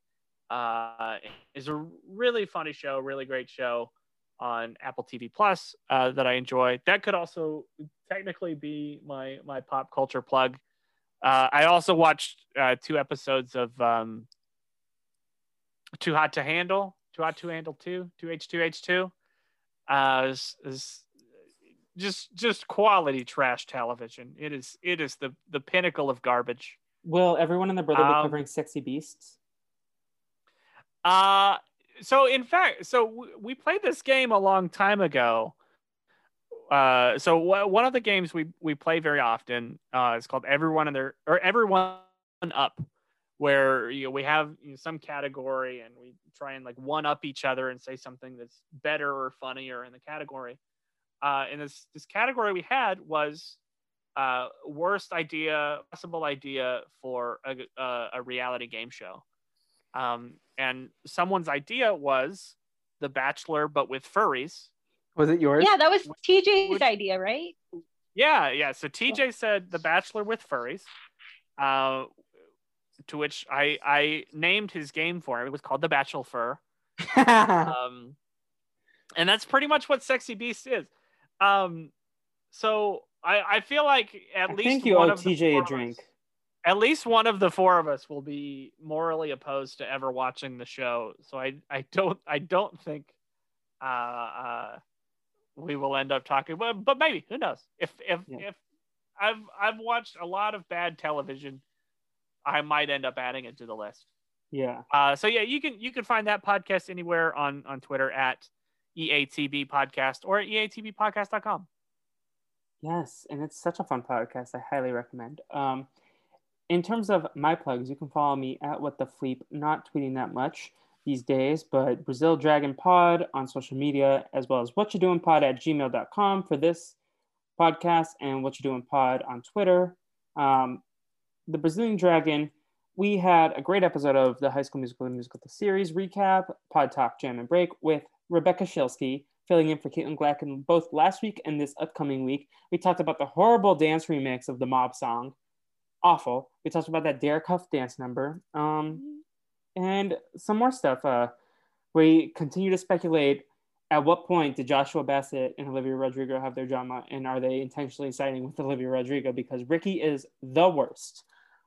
Also on the Brazilian Dragon, Jacob and I, hopefully this weekend, will be back with Scooby Snacks and Chats. But speaking of my guy, I was on the Avatar The Last Airbender recap, in there, which drops tomorrow. Should have been out by the time you're listening to this. We talked about Lake Laogai. So many shenanigans and fun was had. Not as iconic as the AJ episode, but you should definitely check it out because it was a blast. Additionally, on the Post Show Recaps Network, I did a Patreon-only podcast for Luca with Grace and Ariel, and that was so much fun. They are so fun, just like all of you. So we love that, and we love the movie. And then lastly, the What You Doing Pod, obviously. Lastly, next week, I believe we are going to record the first episode of the current name, the current working title is 2000's Naomi Screaming at the TV, a parody title of 20,000 Leagues Under the Sea. So Naomi and I will be watching the Pink Panther movie, and we record that next Friday. So yeah, busy week. Still trying to do this. Also, I think I'm seeing Black Widow next Thursday night, and next Friday is definitely a set day, so I might be dead. But delirious podcasting is often the most fun podcasting. So that's all I have going on these days. Also, check out our guy AJ. He's going to be on the Survivor Blood vs. Water recap this week. So in preparation for that. In terms of my pop culture plug, I am watching Better Call Saul. No spoilers. If anyone spoils me on the show, which I know I'm catching up. I'm mid-season. He becomes a lawyer. No shit. No, he starts off at the show as a lawyer. Oh, okay. I haven't seen it. I will go, like Shane Powers, to your little Meth is involved in his future. What? Yes, I know. No, if you spoil Better Call Saul specifically, I've seen Breaking Bad. And dare I say, Better Call Saul is better than Breaking Bad. So I will go to someone's shitty little apartment if someone tweets me spoilers of the show. But other than that, I just want to say we very much appreciate the people who do send us feedback. Yes. So thank you to all of the people who tweet at us and send us emails. It really makes my day to see that stuff. Same, yes. And apologies if our responses aren't like super. Like I try to respond to everyone on the Twitter, but I'm also not on Twitter much these days. So I'll get back to everyone eventually. But yeah, this is so much fun. Always getting to chat with you goobers. Sorry, I just called you a goober, but I think we're all goobers, goofy goobers here. But yeah, any hashtag for the week? Hashtag free Britney, hashtag unionize Alka. Yes, that. I was like, did we do anything with Willem Dafoe? But we don't want to traumatize Jay. Listen, if the men on The Bachelor can unionize, so I'm going to say that again because I can't speak today. Wait, they're in a union? Like, no, it's a joke about something that happened in the rose ceremony, but it'll be funny for the listeners. Okay, I thought you were talking about like they're the people who go on the Bachelor franchise now are in the. No, they don't know the word union. They're not smart enough. If the men on The Bachelor can God damn it! If the men on The Bachelor can unionize, so can Agent P and all of his colleagues. Yes, come on, Peter the Panda, get on that ish. Agent V. That's for Vinny, my cat. Yes. Just quick reminder. What is the store? The Bucky store? It's called Bucky's. Bucky's? Okay. Yes. So, BUCKEES. Oh. I guess there's an apostrophe before the S. BUCKES. Bucky's. Close enough. With that said, corn dog. Yummy. Bye.